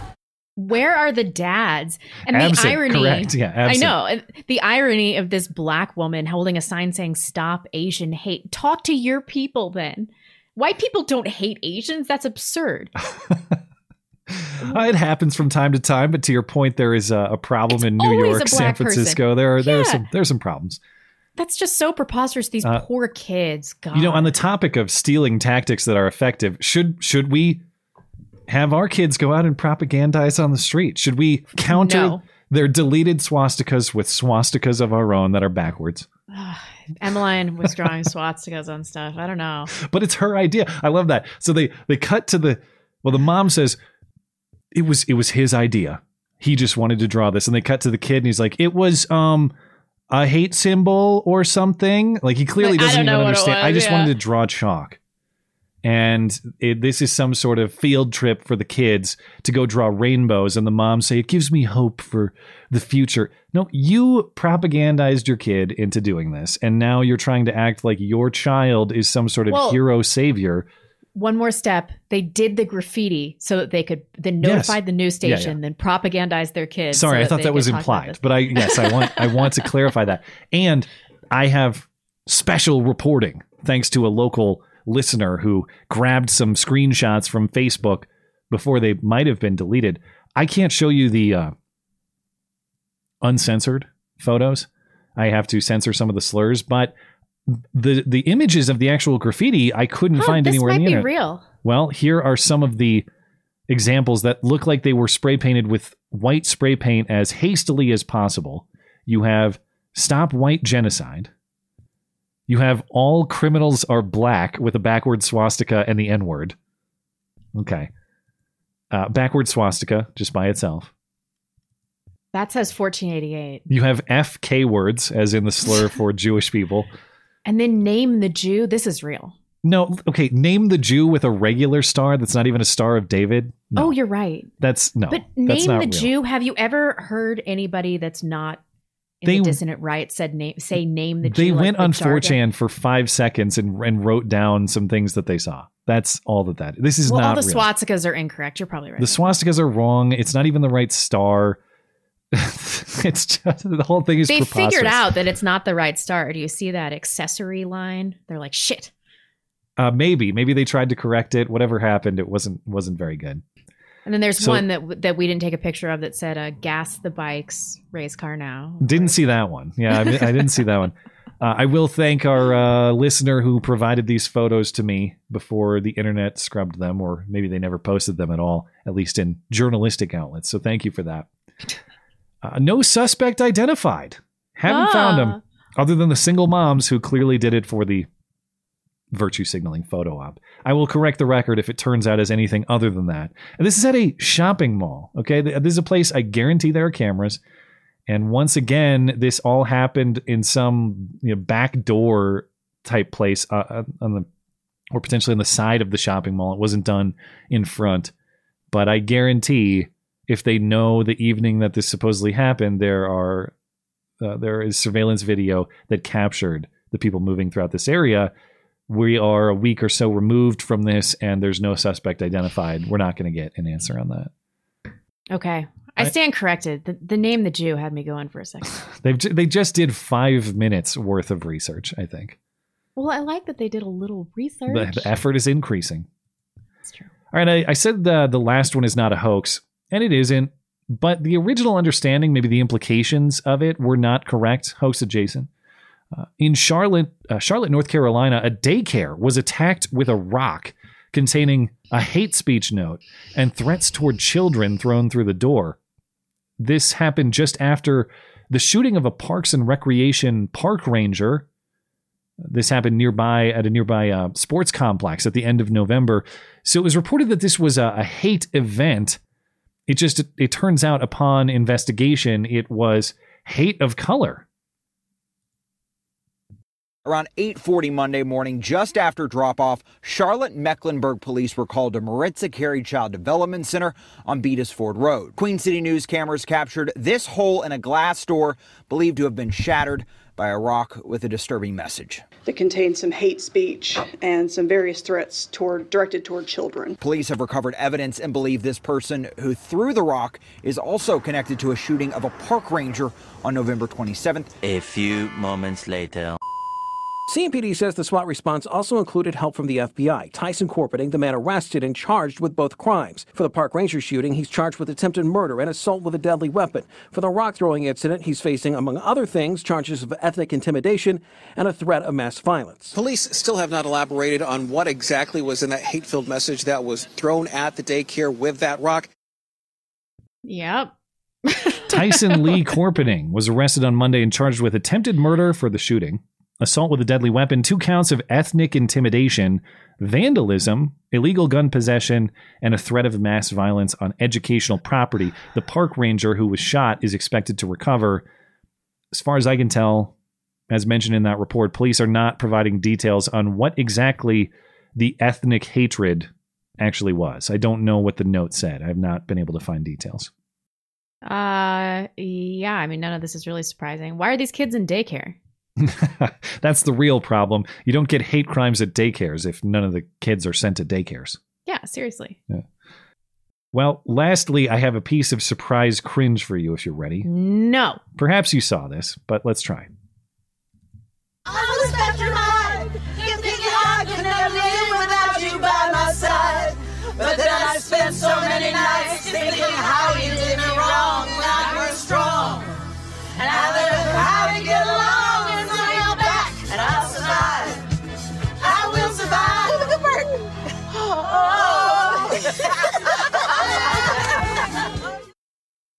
Well, oh God. I usually like Where's to ask you if you can... semi-truck when you need it. T-bones, these people. Usually like to ask if you can understand what's going on, because sometimes it's not clear. That is exactly what it appears. That is Hillary and Chelsea Clinton singing karaoke in the car, joined by Amber Ruffin, the comedian lady, and Vanessa L. Williams. This part of Carpool Karaoke, the series which started as a bit on The Late Show with James Corden, and somehow people actually like this enough for it to be its own show. This was the season 5 premiere, which aired Friday. The song, of course, is I Will Survive by Gloria Gaynor.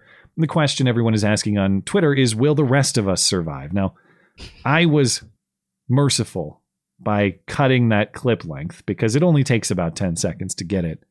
But what you might not know, speaking of your desire to see some sort of head-on or T-bone type incident, the full episode actually does have a happy ending of similar theme. Here's the full version of the Hillary Carpool Karaoke episode. Oh, as long as I know how to love, I know I'll stay alive. I got all my life to live. I got all my love to give. I'll survive. I will survive. I know. Too bad those lesbian cliff divers weren't at the helm. Yeah, where are they when we need them? Where they are is unfortunately at the bottom of the ocean. God rest their souls. But I wonder who actually got more air in their SUV. Was it that car or the Northern California coast lesbians? Who do you think? Yeah, really. I don't know. What a disaster. Ugh, that was really cringy. Yeah, it wasn't so bad, though. I mean, like by Desmond levels, Fox News here characterizes it as next level cringe. And I won't deny that it's cringe, but you haven't been paying full attention to the world's cringe offerings of the last X amount of years, if that's the one that you characterize as next level. Yeah. That's pretty tame, though I acknowledge its entertainment factor, which is why I opted to include it. All right, you got anything else before the movie review? No, I'm ready to quit the show if you don't like Gremlins. I'm done with the movie segment. At a minimum. I guess we're going to find out. In a world of movie references flying over his head, one man will finally watch them. This is the Matt and Blonde Show movie review. This week's movie is the 1984 black comedy Gremlins, in which a father stumbles upon a mysterious Furby Grogu crossover in Chinatown and buys it as a Christmas gift for his son, unleashing a monstrous takeover of the town, stoppable only by simply turning on the lights. which nobody ever thinks to try, apparently. From I know. all month long, normally we have commentary from our movie pickers, which of course we do, but movie picker Michael Schlecht for the Christmas movies of December, he's upping the production quality all month long by providing his commentary in video. So here is Michael Schlecht's video submission for Gremlins. Welcome back to the magical month of Christmas movies, brought to you by The Matt and Blonde Show. Gremlins had to be on this list. Not only is it my favorite Christmas movie, but it also firmly holds a spot in my all-time top 20 movie list. In fact, this movie is so beloved by my wife and I that the very first Christmas gift we bought for my son Finn is his very own Gizmo. Aww. This movie is chock full of 80s charm, silly writing, and the highlight of this movie, incredible practical effects. And I absolutely love that this movie can blend both a comedic death by stairlift and a horrifying death by starvation in a chimney, and it somehow just works. Despite having watched this movie dozens of times, the wild and crazy variety of Gremlins has me noticing something new with every viewing. From the 41 people credited for this movie's special effects, to Spielberg executive producing Chris Columbus's wild script, to the light racism, everything came together to produce a wonderfully pulpy sci-fi Christmas movie. I hope you enjoyed the film. Oh, and one other thing. Before you go to bed tonight, check all the closets and cupboards. Look under all the beds, because you never can tell. There just may be a gremlin in your house. Merry Christmas, everyone.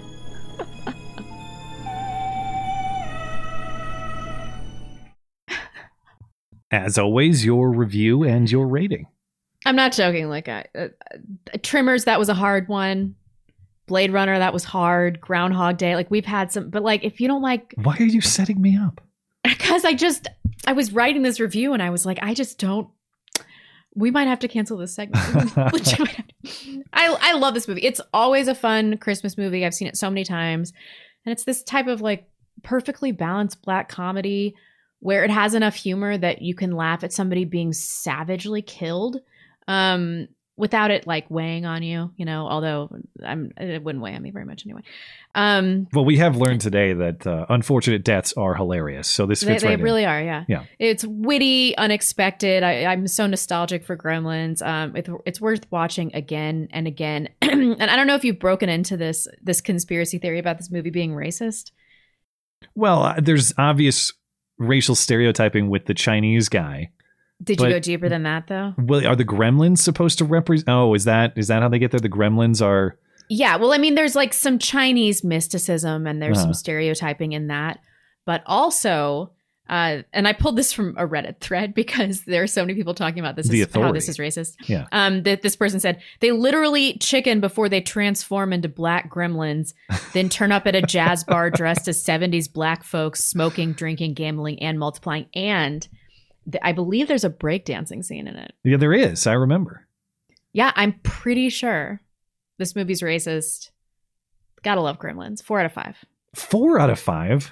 Why? I'm reserving my 5 out of 5s for like truly outstanding films. I love this movie. So is it just the theme or genre into which this fits that it is not upper? Yeah, that maybe. is not and top then, tier? Or are there actual faults that you see that dock it? Okay, I know this is annoying, and willful suspension of disbelief. It's a movie about, fucking gremlins.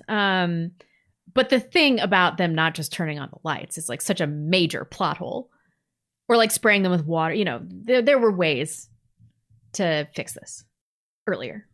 Well, as tempted as I am to dive into the scientific inconsistencies as though they ruined the movie for me, and so I can be that guy to draw not just your hate, but everyone's hate. I can never give a movie review insincerely because that would open the door to the rest of my reviews being jokes as opposed to my sincere thoughts. So I won't do that. And we can continue doing the show and we can continue doing this bit because not only did I like it, I really loved this movie. I was highly entertained. Hey, good. It is a little bit slow to start. Part of that is because my expectations for where it was going are totally different from where it actually does go. And that is a welcome surprise. I thought this was going to be some kind of like Baby Yoda thing where Gizmo has some sort of superpower. There's going to be some threat against the town. Gizmo is going to save the day for them. I didn't think that Gizmo was going to be the threat, or at least spawn the threats. Once the attacks start and the deaths start, this goes from a little slow to like 11 out of 10 entertainment. Every single attack and death is hilarious and shocking, which is really saying something when you to do that in sequence. Like it really all starts with that kitchen scene and the microwaving, and then Billy comes home and beheads one and his head burns in the fireplace. So then you're primed to expect absurdity, but they just keep delivering. You got like the killdozer scene before there was even a killdozer. The launch of what's her face? I forget her name. Mrs. Deagle. Her stair lift launched and her limp body out the window. That's one of the best action scenes I've ever seen. That's amazing. Just hilarious throughout. So for every death to be an A+ shocker, even though you know they're coming, is a feat to me, and I really enjoyed that. The effects are just 80s cheese perfection. Like, yeah, they're kind of overdone. Yeah, it looks a lot like a middle school volcano science exhibit or something like that. Mm-hmm. But in an age where like almost everything can be created for any movie by digital creation and digital artistry, there's just some appreciation for doing that by hand and the way it was done at the time, especially these scenes with all the complexity of like the bar scene, where you look at how many different gremlins are doing different things simultaneously. Just really, really cool to pull that off. And so I have to give credit for that. I thought that not only was the Chinese stereotyping kind of funny, it's kind of prophetic. It's like, oh man, the entire plague came from China. They were way ahead of it. Yeah. And some of the racial stereotyping, it's not even sinister. In the end, like the Chinese stereotype kind of saves the day, or he's like an authority on wisdom to which they all aspire. So it's not even all negative. That was fun to watch. And I'm not going to sit here and tell you that this movie is some sort of profound philosophical masterpiece, or even that it was intended to be. But I do think that just emphasizing only its ridiculous over-the-top scenes is to sell it a little bit short. I think there are some things of a deeper value to think about in its presentation. There's a theme throughout it that machines really are not everything. You have this constant theme of machines going haywire, and machines that are supposed to make our lives more simple actually complicating it and creating messes. And it's not that I don't like machines. I love machines. I love talking into this machine right now. But if we build a life that is machine dependent and we can't do basic tasks like cracking eggs and juicing oranges and all the other things, putting toothpaste on our toothbrush, can't do those things, and we're reliant on machines for those, that does create vulnerabilities for us that we will suffer from later. And a similar theme, that self-reliance really matters. This theme that the police were overly skeptical, and even when they're watching this chaos break out, they still don't really believe it. At one point, they watch a mall Santa guy get presumably fatally attacked by the gremlins, and they're like, I don't know, man, we should just leave. And they do. And I'm not making this point to be anti-police. I'm making this point to say that whether it's gremlins or civil war, you are your own first and last responder. If you count on someone else to save you when things go really bad like that, you're going to have a bad time. Interesting things to think about. Lastly, did you know that this movie created the PG-13 rating? Oh, no, I didn't. I won't go through all the details, but originally the movie was supposed to be way more violent. Okay. Billy's dog, the gremlins were supposed to eat Billy's dog and kill his mom and then roll her severed head down the stairs. But that would have earned it an R rating, which was commercially consequential. Right. So this movie was rated PG, which if you took a younger child to this, horrifying, yeah. Which really pissed a lot of people off. And so that caused Spielberg to go to the Motion Picture Association, whatever they are, the MPAA, the governing body of movie ratings, and say, hey, we need something between PG and R. Right. That sort of sweet spot. Thus, PG-13 was born. I read about that in detail in the review if you want the citations and the information on that. As far as what I didn't like, this is what I mentioned. Some of the premises are just silly. And I know I don't want to be that guy of like, you're really going to sit down and overanalyze the scientific premises in a movie about killer Furbies from the Chinese black market. But you are that guy. Well, I'm not going to knock the movie for that because it's perfectly enjoyable. It's fun. It's everything I just said to praise it. I stand by, and that's more important than these criticisms. But as you mentioned, these 3 rules defy logic in many instances. So this water rule, that did kind of drive me nuts. Yeah. If they can't touch water or they spawn more gremlins.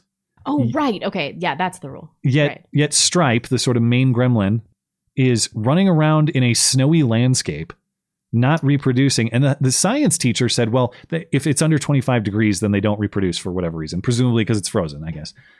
But if you are running in a snowy landscape and you Things are gonna get wet, and you walk inside to a heated department store, you're going to have at least a drop of water. And maybe you say, well, yeah, but it's not like they have to be exposed to water. You don't give them a bath. It's not a drop. No. Billy literally puts a water droplet drop of water demonstrating to the science teacher. Not to mention, like, what do I didn't even write this in the review, but what do the gremlins eat or drink that has 0 water content? It's the sort of premise that comes out a little bit silly. You could have achieved that same effect by saying, well, they only reproduce by eating a certain food or hearing a certain sound or smelling a certain smell.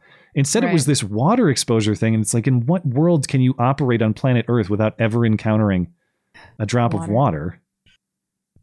I suppose that's the point, that they reproduce rather easily. Anyway, just the consistency or lack thereof kind of drove me nuts. And then the same with the light rule. I guess it's the rule's never really explained. It's implied that sunlight is lethal, obviously, and bright light that's artificial sort of disables them. But we don't know how bright does the light have to be. They're in environments with lights all the time. Like the bar is dimly lit, but it's lit. They're in homes with lights on. And it's just another case. Like in the water case, they reproduce when they encounter drops of water, except for all the drops of water that don't count. In the light case, they are disabled by light, except for all the lights they encounter that don't count. And that was similarly frustrating. And then it also frustrated me. The movies, they give that speech that Michael Schlecht did. Hey, if your washing machine goes haywire, check under the beds, look in the closet, whatever. Turn on the lights is part of that little bit. Yeah. And nobody does that. And they all know about it too. Right. You have Kate, the girlfriend at the bar, flashing a Polaroid camera at the gremlins to sort of stop their aggression on her. And nobody thinks like, hey, we could probably stop this entire attack with a flashlight. And it's not because they don't know. They know. Billy's dad learned that from the Chinese black market. Billy's dad told him that. Billy told Kate. That's how she knows and is flashing the... Anyway, I'm going on longer about this nitpick than my praise for the movie, so I'll just stop it there. The only other thing that I thought was out of place... Kate's story about how her dad died in a chimney. Yeah, it was hilarious. Yeah. Okay, so it was kind of funny, like, oh, my dad disappeared, and then we found out that he slipped through the chimney and broke his neck, and then I lit a fire and I burned him partially, and the smell tipped us off. Okay, first of all, not plot relevant. Like, okay, Kate hates Christmas. Cool. So what? We have more pressing issues to solve. Thanks for making it about you, bitch, but nobody cares. It just creates an awkward break in the action. The conflict never really gets resolved anyway. It's like, okay, so is Kate's love of Christmas restored by the murder of her neighbors or something? Not really. The broader plot doesn't serve her hate of Christmas. Her hate of Christmas doesn't really serve the broader plot. Third, though, it's just a dumb story that doesn't make any sense. Your dad fell down a chimney and got stuck in it, but broke his neck instantly. How is he stuck? What impact was there if he was also stuck? And how big is this chimney such that a full-size adult man plus presents were stuck in it? And wouldn't there be clues that your dad went up there, the ladder to get on the roof? Probably footprints on any snow that was on the roof. Just, I called it Hoax Dead Dad of the Week. That's what that was. Delete the scene, or better yet, make a scene of the gremlins stuffing her in a chimney and move on. It was a waste of time and an unnecessary aside, I thought. But other than that, it is, I actually rate it higher than you. It earned the full 5 from me. 5 wiki masterpiece. He got the full 5. Great. We love you. You're very special. And I know I just ripped on conceptual nitpicks for longer than I praised it, but so long. Those nitpicks aside, A+ entertainment. Once the gremlins start dying, I'm cracking up every scene. I know it doesn't necessarily fit the philosophical mold that I usually give the highest marks to, but I measure movie quality by memorability. Will I remember it later? The microwave, the stair lift launch, a whole bunch of scenes I will never forget after seeing it once. So if there is a such genre as slapstick holiday horror, Gremlins is the apex, the pinnacle. Oh, I'm so glad. Were you worried? Did you think I was going to hate this movie? Oh, yeah. Huh. I didn't rewatch it this week because I've seen it recently. Yeah. Yeah, I've probably seen this movie a dozen times. Although I forgot about that. The light kills them. The water makes them reproduce. And then they can't eat after midnight, which... That makes them reproduce like crazy. That makes them go into gremlins. the cocoon mode that becomes the black people. Okay, right. Yeah. Which is also a weird rule. Like, can they...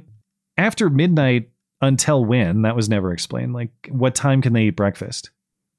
Anyway, let's talk about that for another 10 minutes. Yeah, for real. The early audience vote, yeah, people love this movie. It's creeping on 50% in the early vote of 5 wiki perfection, and then a third of people behind that are giving it a 4. Basically, nobody hates this movie. Well, not nobody. Great. We have almost 10% of people giving it a 1. So no, in the early vote. Next week, we actually had a tie in the vote last week. I settled it by coin flip. What is it? The tie was between Home Alone 2 and The Muppet Christmas Carol. What's your preference? Maybe I should have just let you pick. Home Alone 2, I guess.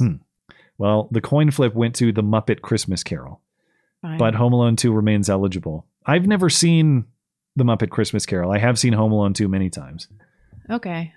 We do have one more week of eligibility for Michael Schleck's Christmas movie nominations. This is the last week to vote on the list. So if you have a movie you want us to see, be sure to get into the review and vote. But the remaining nominees are Home Alone 2, Lost in New York, Jingle All the Way, Krampus, How the Grinch Stole Christmas, the 2000 Jim Carrey version, Office Christmas Party, or of course you can reject the list in favor of a randomly selected top-rated Christmas movie instead. And as a reminder, if you'd like to read my movie reviews, comment how wrong I am, submit your own rating, vote for the next movie, last chance this week on the Christmas movies, and sign up for the chance to be my movie nominator or the movie nominator for the month. The one and only place to do that is in my weekly movie review column, linked in the description and over on the website. That is mattchristiansenmedia.com. That'll do it. We'll get to the chat here. What a show. What a show. It's had a lot of twists and turns. Lots of twists and turns. System Under Siege, I think is the next one, right? Yeah. Do you want me to start? If you don't support... You should read this one because I never know if this is a racial slur or not. Is that one a racial slur? Let me Google. It says derogatory term for trans... That's a trans slur? Troon? Well, I'm gonna test it out, Susan.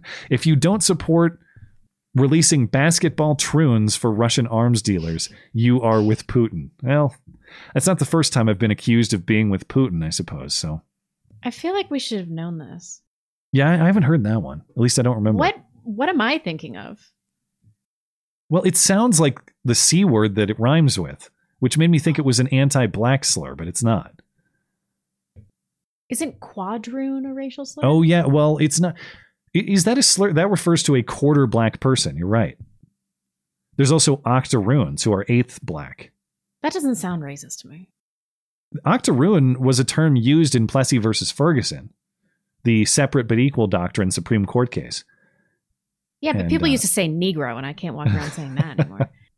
Well, you just did.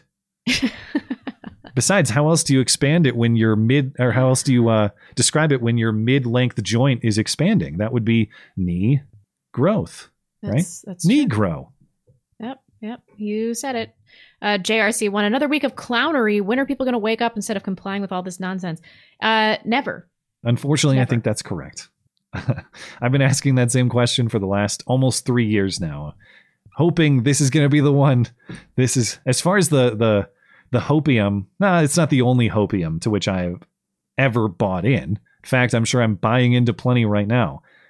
But the hopium of, oh man, this is going to be the one, and people are finally going to flip the table and say, nope, I'm done with this shit. I'm not doing any more Corona stuff. I thought that was going to happen in like May 2020. Oh, yeah. Here I am 2.5 years later, like, no.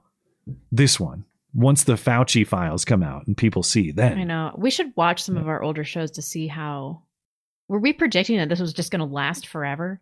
Well, I remember thinking when everybody took to the streets in June 2020 in those mass George Floyd protests, and then that there was that letter signed by like hundreds of doctors saying that systemic racism was a bigger public health threat than Corona. So it was okay that they were all doing mass gatherings to protest systemic racism. I thought, okay, everyone is going to see that we just got bamboozled. This is done. Yeah.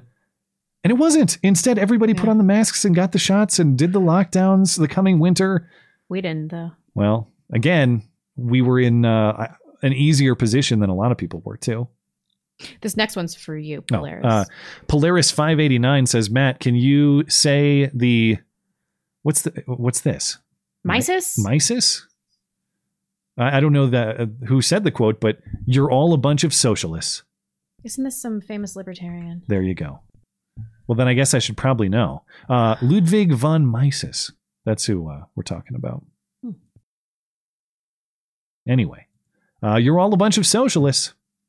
Thanks, Polaris. Jacob. Yeah. I knew even before it was posted that Matt's Gremlins review would be worse than Morgoth and Endeavors. What? Now I'm getting hated for liking What? This Gremlins? Is like the only thing he's ever gotten right. Ever. Well, you'll have to clarify, Jacob, because of course this was posted way before we discussed it, but my review has been up since last night. So if you're did Morgoth do a Gremlins review? If I'm getting hate for liking Gremlins, I don't know what to do anymore. Oh man. Thank you, Jacob. Citizen 7. Sam Britton will enjoy his prison time. Should he be sentenced, I'm sure he enjoys keeping his back door open and the monkeypox. My God. Think about all the monkeypox. I will eat your ass. Boogeyman 917. I doubt it, he says. That trial's coming up this next year. Got to keep an eye on it. They're taking forever. It's finally going to happen. Carl Werrett says, as an employer, I have zero moral authority to force my employees to inject something into their bodies. They work for me. I do not own them. Well, if only all the country's employers had the moral clarity and the deference that you do. On behalf of your... Yeah. Well, I'm sure your employees appreciate that. And thank you for standing up for them. And of course, thanks for supporting the show as well. I am not going to be niggardly. Brandon Lesko says, I resigned from the Defense Department over the vax mandate. And now, no, I am not being duped by Brandon here. Although that was, remember for like months, anybody interviewed on the news, we're here with Mr. Lesko, first name Brandon. I know. Like, how are you still falling for this? That guy at the Rittenhouse trial. So just know I'm on to you, Brandon. But he says he resigned from the DOD over the vax mandate last year. 1 year later, I'm back at the DOD, still pure blood. Wow. They lost about 20% of their workforce at my location. They had to hire 1,500 new employees, or they have to hire 1,500 new employees still. Well, if you gamed the federal government and you came out on top, round of applause, man. That first of all, standing up for what you believe in, but to beat the federal government in that pursuit. Damn. Commendable. That is rare. So congratulations and thank you for supporting the show. Robin D. Banks, of course. Blonde and I once made hate. Quote, hey, Robin, cross out this Marine's name and put her name instead. We're going to prank the president. Lol. It'll be fun, Blonde said. We're sorry. We didn't mean it. Wait, what reference am I missing there? Is he talking about this? I always assume that Robin is... But it's with a man. Y. Yeah. Well, it's because she's clever. And so I just assume she's... Yeah. She's a man. I assume the prison swap. Oh, yeah, it must be. You're right. Griff. I've already forgotten the main story of the week. That's how fried my brain is 2 hours in. 100% collapsitarian move. Trade useless slag for Lord of War. Russian TV literally laughing at us. Also sports ball for fags. Confirm. I know. I thought this was hilarious. I was like, good. More Brittany Griner. Let's vote her in for some major public office. Well, and the qualifier talk on this has been really annoying too.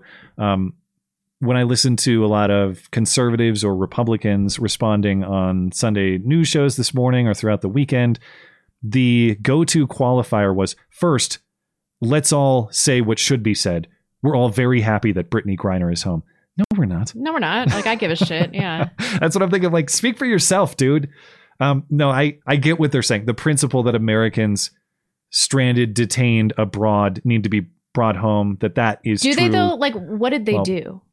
We don't need to bring everybody back that's committed offenses in countries. I agree that on principle we should do what we can, but that's not unlimited. That's you can't give up anything or everything, not just because we have to evaluate what risks are being created for Americans by releasing potentially dangerous people who might go on to attack us, but also because it creates incentive for other countries to do this. If we have, say, a terrorist from another country in our custody, then they'll detain somebody on a minor infraction. Yeah, you just go get them and say, well, there we go. We can get our guy back. Yep. You've created the circumstances for that deal. Yeah. Who's the next person? Cephas. Yeah. Matt and Blonde, lol, penal colony. Did I laugh about that? I hope so. Did we say that? man. I meant You penal, did. not penile. I hope that there's never a time where I don't laugh at something like that. Peter R. Planning any snowboarding this year, Matt? I have a big trip planned, my last hurrah before the birth of my baby girl, going to the birthplace of everyone's favorite semi-pro painter, Arlberg, Austria. I'll bring back some soil samples for Blonde. Wow. That sounds like a cool trip. Yeah, I mean, snowboarding's been a big part of my life for my entire teenage and adult life. So it continues to be. I get a season pass every year. I only have 2 days in this season so far, but of course, as we get closer to the holidays, I'll be spending some more time. But the other exciting thing is, one thing I've always wanted to get into is backcountry snowboarding, and specifically splitboarding. So this is going into... The hell is that? This is outside of resorts or controlled environments. This is going into the wilderness. And in a splitboard, what you can do is the snowboard actually splits in two vertically. So it skis? It splits into skis effectively. And what you can do then is skin up hillsides. So you want to get up a mountainside. You use the skis for that effect. You put the snowboard back together, you strap in, you go down, you snowboard down. So I was just joking. It legit is skis and then snowboard. It's skis for the purpose of ascent or the purpose of movement to the place that you are going to snowboard. And I've wanted to do this for a long time, but it's sort of niche and it's kind of expensive to get that specific equipment. And I don't have anyone to do it with. And if you're not smart, and I don't have high level avalanche training, you put yourself in danger if you don't know exactly what you're doing and you end up on the wrong side of an avalanche and you die, which certainly I don't want to do. And I definitely don't want to do in the context of being a father and husband responsible for the welfare of my family. Yeah, you've seen I Survived. Yeah, I don't want to end up on that show. But I found a guy who knows what he's doing in this way, much like I found a guy who knows what he's doing with elk hunting. And so I'm exploiting their expertise to achieve my ends. And it'll probably be before the end of January that we do that. So hopefully I have a successful outing and I'm not dead in some sort of avalanche trauma. That would be really, really bad. It'll be so bad you wouldn't even laugh about it. No, I would not laugh about it because it would delete 100% of my income stream. Also because of our relationship. Oh, thank you for prioritizing. But please, You've said, if I die, please politicize my death. You must politicize my death. I will. And what would I even do with that, though? Well, I say, if I die, just don't allow Blonde to laugh about it on a stream. I don't care. I would not. Honestly, I don't want to show my vulnerability to people, but if you died, I would be devastated. Wow. Well, it would. The secret comes out. Well, we've been working together for almost 7 years. I suppose. Bonds do form. I know. Black Magic. I don't get timed out often, but when I do get timed out, I would prefer it to be from an OG crew like Crow or Raggle Fraggle. At least I respect them. Fight me IRL, J Fry. All in caps. Well, J Fry is as OG as they get, though. J Fry has has been hanging out forever. But I Since assume like week 2. Yeah. Well, this is interesting. This is a real paradox of enforcement because Jay Fry is the guy who does not like. Jay Fry is who started the caps rule. He did. But if you He's the super OG, chat in all caps, can he do anything about that? I don't think so. Or maybe he can, but he allows it because he's kind to the show. Well, thank you, Daniel Yeager. Thank you, Anybody Jay Fry. going to do us a favor and nominate Lord of War for the movie review? I don't even know I haven't what it seen that. is, but it's that is certainly allowable. Welcome. It looks like a Nick Cage movie. Yeah. Oh, that's right. So yes, somebody please do that. Laurel, Merry Christmas to all the Matts of the world. I assume that you mean your boyfriend, fiance, husband. I don't know what they're. We've been told the relationship several times, and for some reason, it always escapes me. But one of those things. All the best to you and Matt, Laurel, and appreciate your support for the show, and Merry Christmas to you guys as well. Aggie Jet Pilot, no note. Thank you, Robin D. Banks. Social media was one program. There's sure there are more. When the mainstream media spreads and censors the same things as social media pushes same propaganda, they're not talking because they do it. Another program.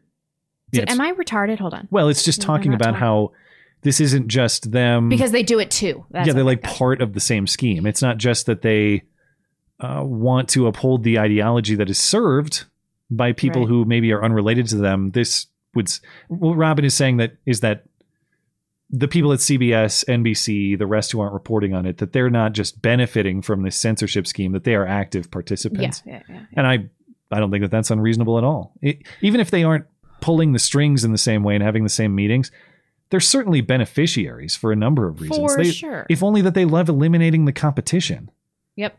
So they've enjoyed this for that reason alone. Did I say thanks to Aggie Jet Pilot, or did I skip that on accident?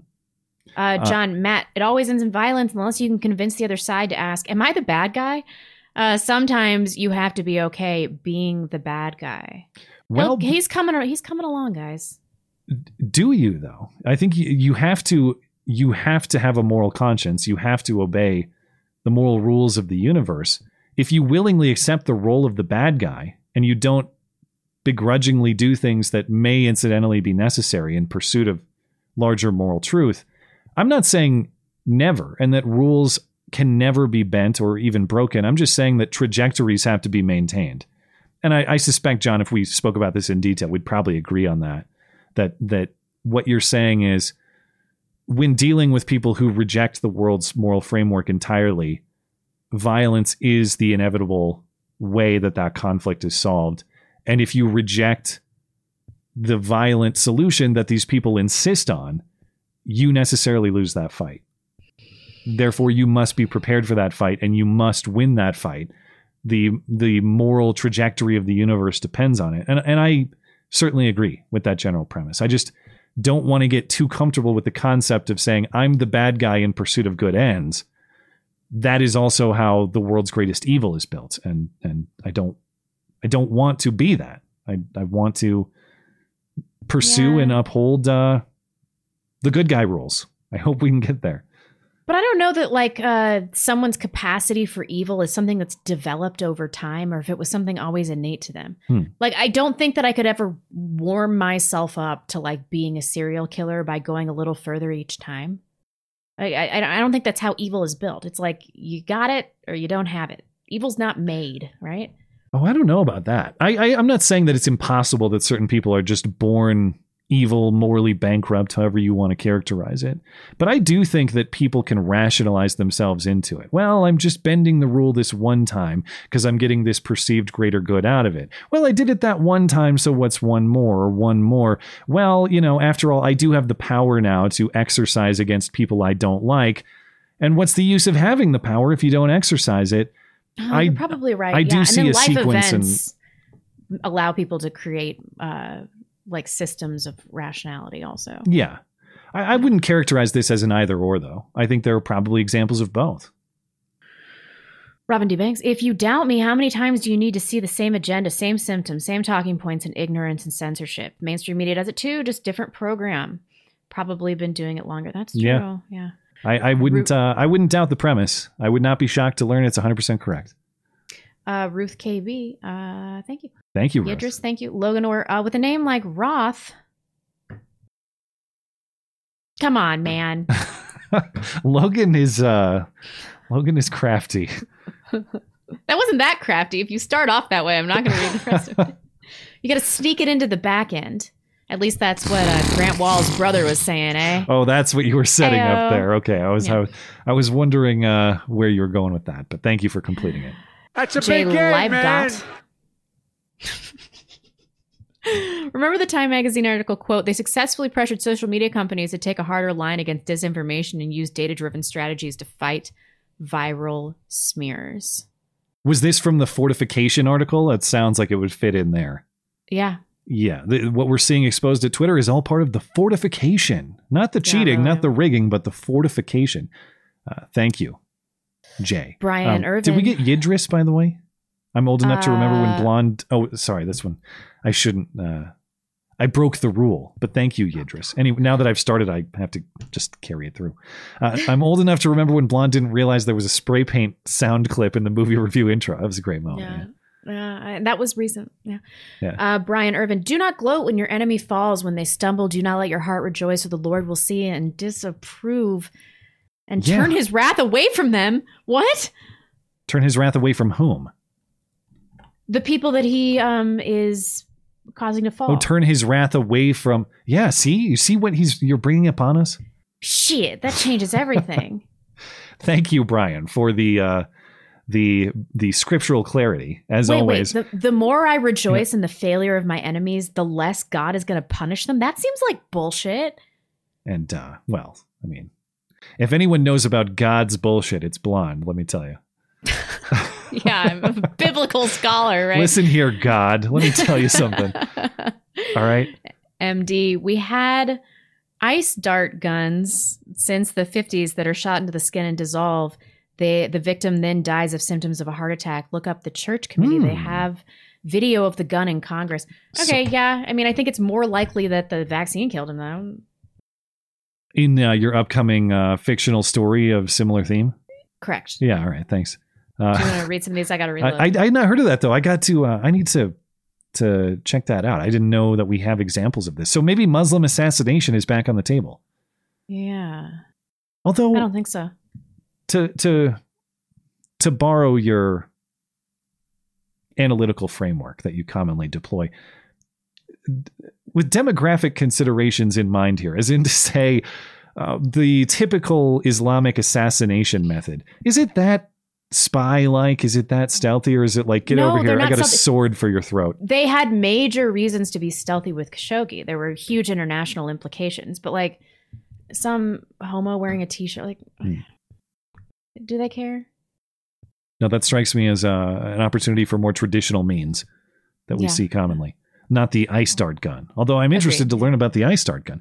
Chris, the trucker, or Tad Trucker, longtime listener, first-time super chatter. Y'all are great. Your thoughts on the place, if any, atheist conservatives have in the conservative movement. Thanks, and keep fighting the good fight. Thank you, Chris. I've been thinking about this a lot, not necessarily in the context of like conservatism or just the context of where your values come from. And that's why I'm so interested in finding out where mine come from. And that's why I'm doing the Bible study. I wouldn't characterize myself as an atheist or a person who ever has been, but someone who doesn't understand, or I suppose maybe even the term agnostic would apply, that I didn't think it was possible to understand those questions of the origin of life and the origin of the moral framework that we all seem to obey. But the older I get, the more I have to find where that came from. I'm not ever going to argue or disavow or distance myself from someone who I believe demonstrates proper moral values and demonstrates sound political ideas. And I'm sure you probably do. I think the only thing that has to be answered for all of us is, where does that come from? And the atheist answers that I've heard, and maybe there's a great one that I just haven't heard, I'm not particularly satisfied with, that it's all a matter of evolutionary biology or a matter of some sort of chance in the universe, and there isn't some sort of originating point for all of that. I'm with you. It just seems like such a rudimentary worldview. Like you should graduate beyond that. When I meet an atheist in his 30s or 40s, it's like they're always some kind of man-child. Like from a moral perspective, you haven't realized that this isn't it yet. you're supposed to move on. From Yeah, that Chris. perspective, right? Figure it out. No, I appreciate it, Chris, and I understand what you're saying. Of course. Where does that stuff come from? I think we should all search for that answer. And as far as I know, Chris, you probably have the best answer that I've never heard. So I don't want to sound dismissive. I'm just explaining my perspective on how I think about that particular. Be Catholic, Chris. Yeah. Or Orthodox. Convert. To a lesser extent. Yeah, convert, loser. Get in. We're going converting. The gun pointed at you. Phil says, why is anyone surprised that Vijay and Roth treated their political enemies with such disdain? This is how a conquered people is always treated. Stop pretending that Indian people and chosen people are anything other than foreign elites here to subjugate Americans. Well, they certainly acted like they wanted to subjugate people, if only on Twitter, I suppose. That would be the only qualifier I could say is they limited it to the domain that they controlled. But to Phil's point, if you appointed Vijay queen of the country and Yoel her minion to enforce her whims, do you think that they would afford you any form of due process better than what they afforded you on Twitter? I doubt it. There would be drumhead trials resulting in like immediate executions and stuff. Yeah, it would be Game of Thrones style justice for sure. Mike, you want to do one more and then I'll take Mike Hawk, 420 Blazin. My friend sent me this, and this is a link to a YouTube video. Unfortunately, I can't look at it now, but he says he sent me this earlier this week, and it really got me thinking, where do we as a society draw the line between righteous justice and vengeance? Well, that's a great question, too. And Mike, if you want to send me that YouTube link, I'll be able to check it out if you send it to me by email on my own time. And I'd be happy to do that because that's a question that I want answered, too, how do we define the pursuit of justice versus the vice that is? Maybe vengeance itself isn't a vice, but certainly overly enthusiastic, disproportionate vengeance is absolutely a vice. And where and how are those lines drawn? I don't have great answers for that, but if someone thinks they do on YouTube, I'd like to watch it. Sean Garvey, with the introduction of mail-out ballots, the establishment has put the final nail in the coffin of self-governance. They will always have enough ballots exactly where they need them to never lose power. You're there. You've arrived, Sean Garvey. That is the correct assessment of our political situation, which is why we either need to abandon it or cheat better. Well, we're going to find out because I laugh every time I hear this candidate quality argument. And the people who believe that it was just poor quality candidates will counter and say, well, look at Georgia, for example, where Herschel Walker, a poor quality candidate, lost, but Brian Kemp won decisively. Raffensperger, the Secretary of State, a Republican, won decisively. Republicans won all over the state, just not Walker, which points to candidate quality. Okay, maybe there's something to it, but we're going to find out in 2024. Because if we go into 2024 and Biden is reelected under the same circumstances, or whoever the Democrats decide to run, maybe it's not him. And the other excuse is, bad Senate map. It was just a map that was difficult for Republicans this time. Well, the 2024 map isn't. All right. My state of Montana is up. We have a Democrat incumbent, John Tester. There's no way he should be getting elected. In Ohio, Democrat incumbent. My point is, if we have the same results in 2024 and we still hear this bad map, bad candidate quality bullshit, it's going to be 2024. It's going to be hilarious. 2028. There's going to continue to do this. I'm going to expect the same results until I see otherwise. But yeah, I would expect the same sort of, tight race, but they found just enough ballots for an improbable, historically unprecedented result. But that's normal. Pick a better candidate next time. Okay. Yeah. Some rando, I will survive, unlike anyone who has information that will lead to the arrest of Hillary Clinton. Ayo. We left the obvious joke on the table once again. Thank you for cleaning it up for us. Appreciate it. Kellwyn, Gremlins, Die Hard, National Lampoon's Christmas Vacation are the top 3 Christmas movies ever changed my mind. I'm not going to try to. What about It's a Wonderful Life? Haven't seen it. What? But I when we talked about, shout out to our Australia group. They told you that that you were going to hate it because it wasn't always a wonderful life. Yeah, exactly. I forget exactly who said it, but you know who you are if you're listening. And it was a great joke. Mr. Smegma Bukaki. The Australia group that we talked about last week, they said, don't let Matt watch It's a Wonderful Life. His crappy review will be, yeah, but his life wasn't wonderful all the time. Which, if it comes up again, if I have to write an It's a Wonderful Life review, I'm going to give you credit for that one. So funny. Appreciate it.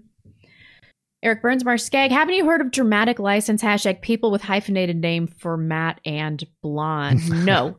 We're going to become hyphenated names that are legitimate. Matt-Blonde show. Hyphen with a hyphen. Yeah. Dramatic license. I assume you're referring to Gremlins, but yeah, I am granting it. My point is, like, all of my nitpicks are bullshit in comparison to the entertainment value. So that's why I'm granting it. But maybe you're referring to something else. If I'm getting the context wrong, I apologize. Jay Thomas says, just watch Bad Santa. Is that the one with Mel Gibson? No, that has what's his name? It's on the tip of my tongue. I can see his stupid face. Billy Bob Thornton. Okay, no. Holden Mulray. High Truth Seekers 1 can argue from the U.S. Constitution that 2A is at least as fundamental as voting. So what would it be like if the standards for each were linked? I don't know, background check, etc.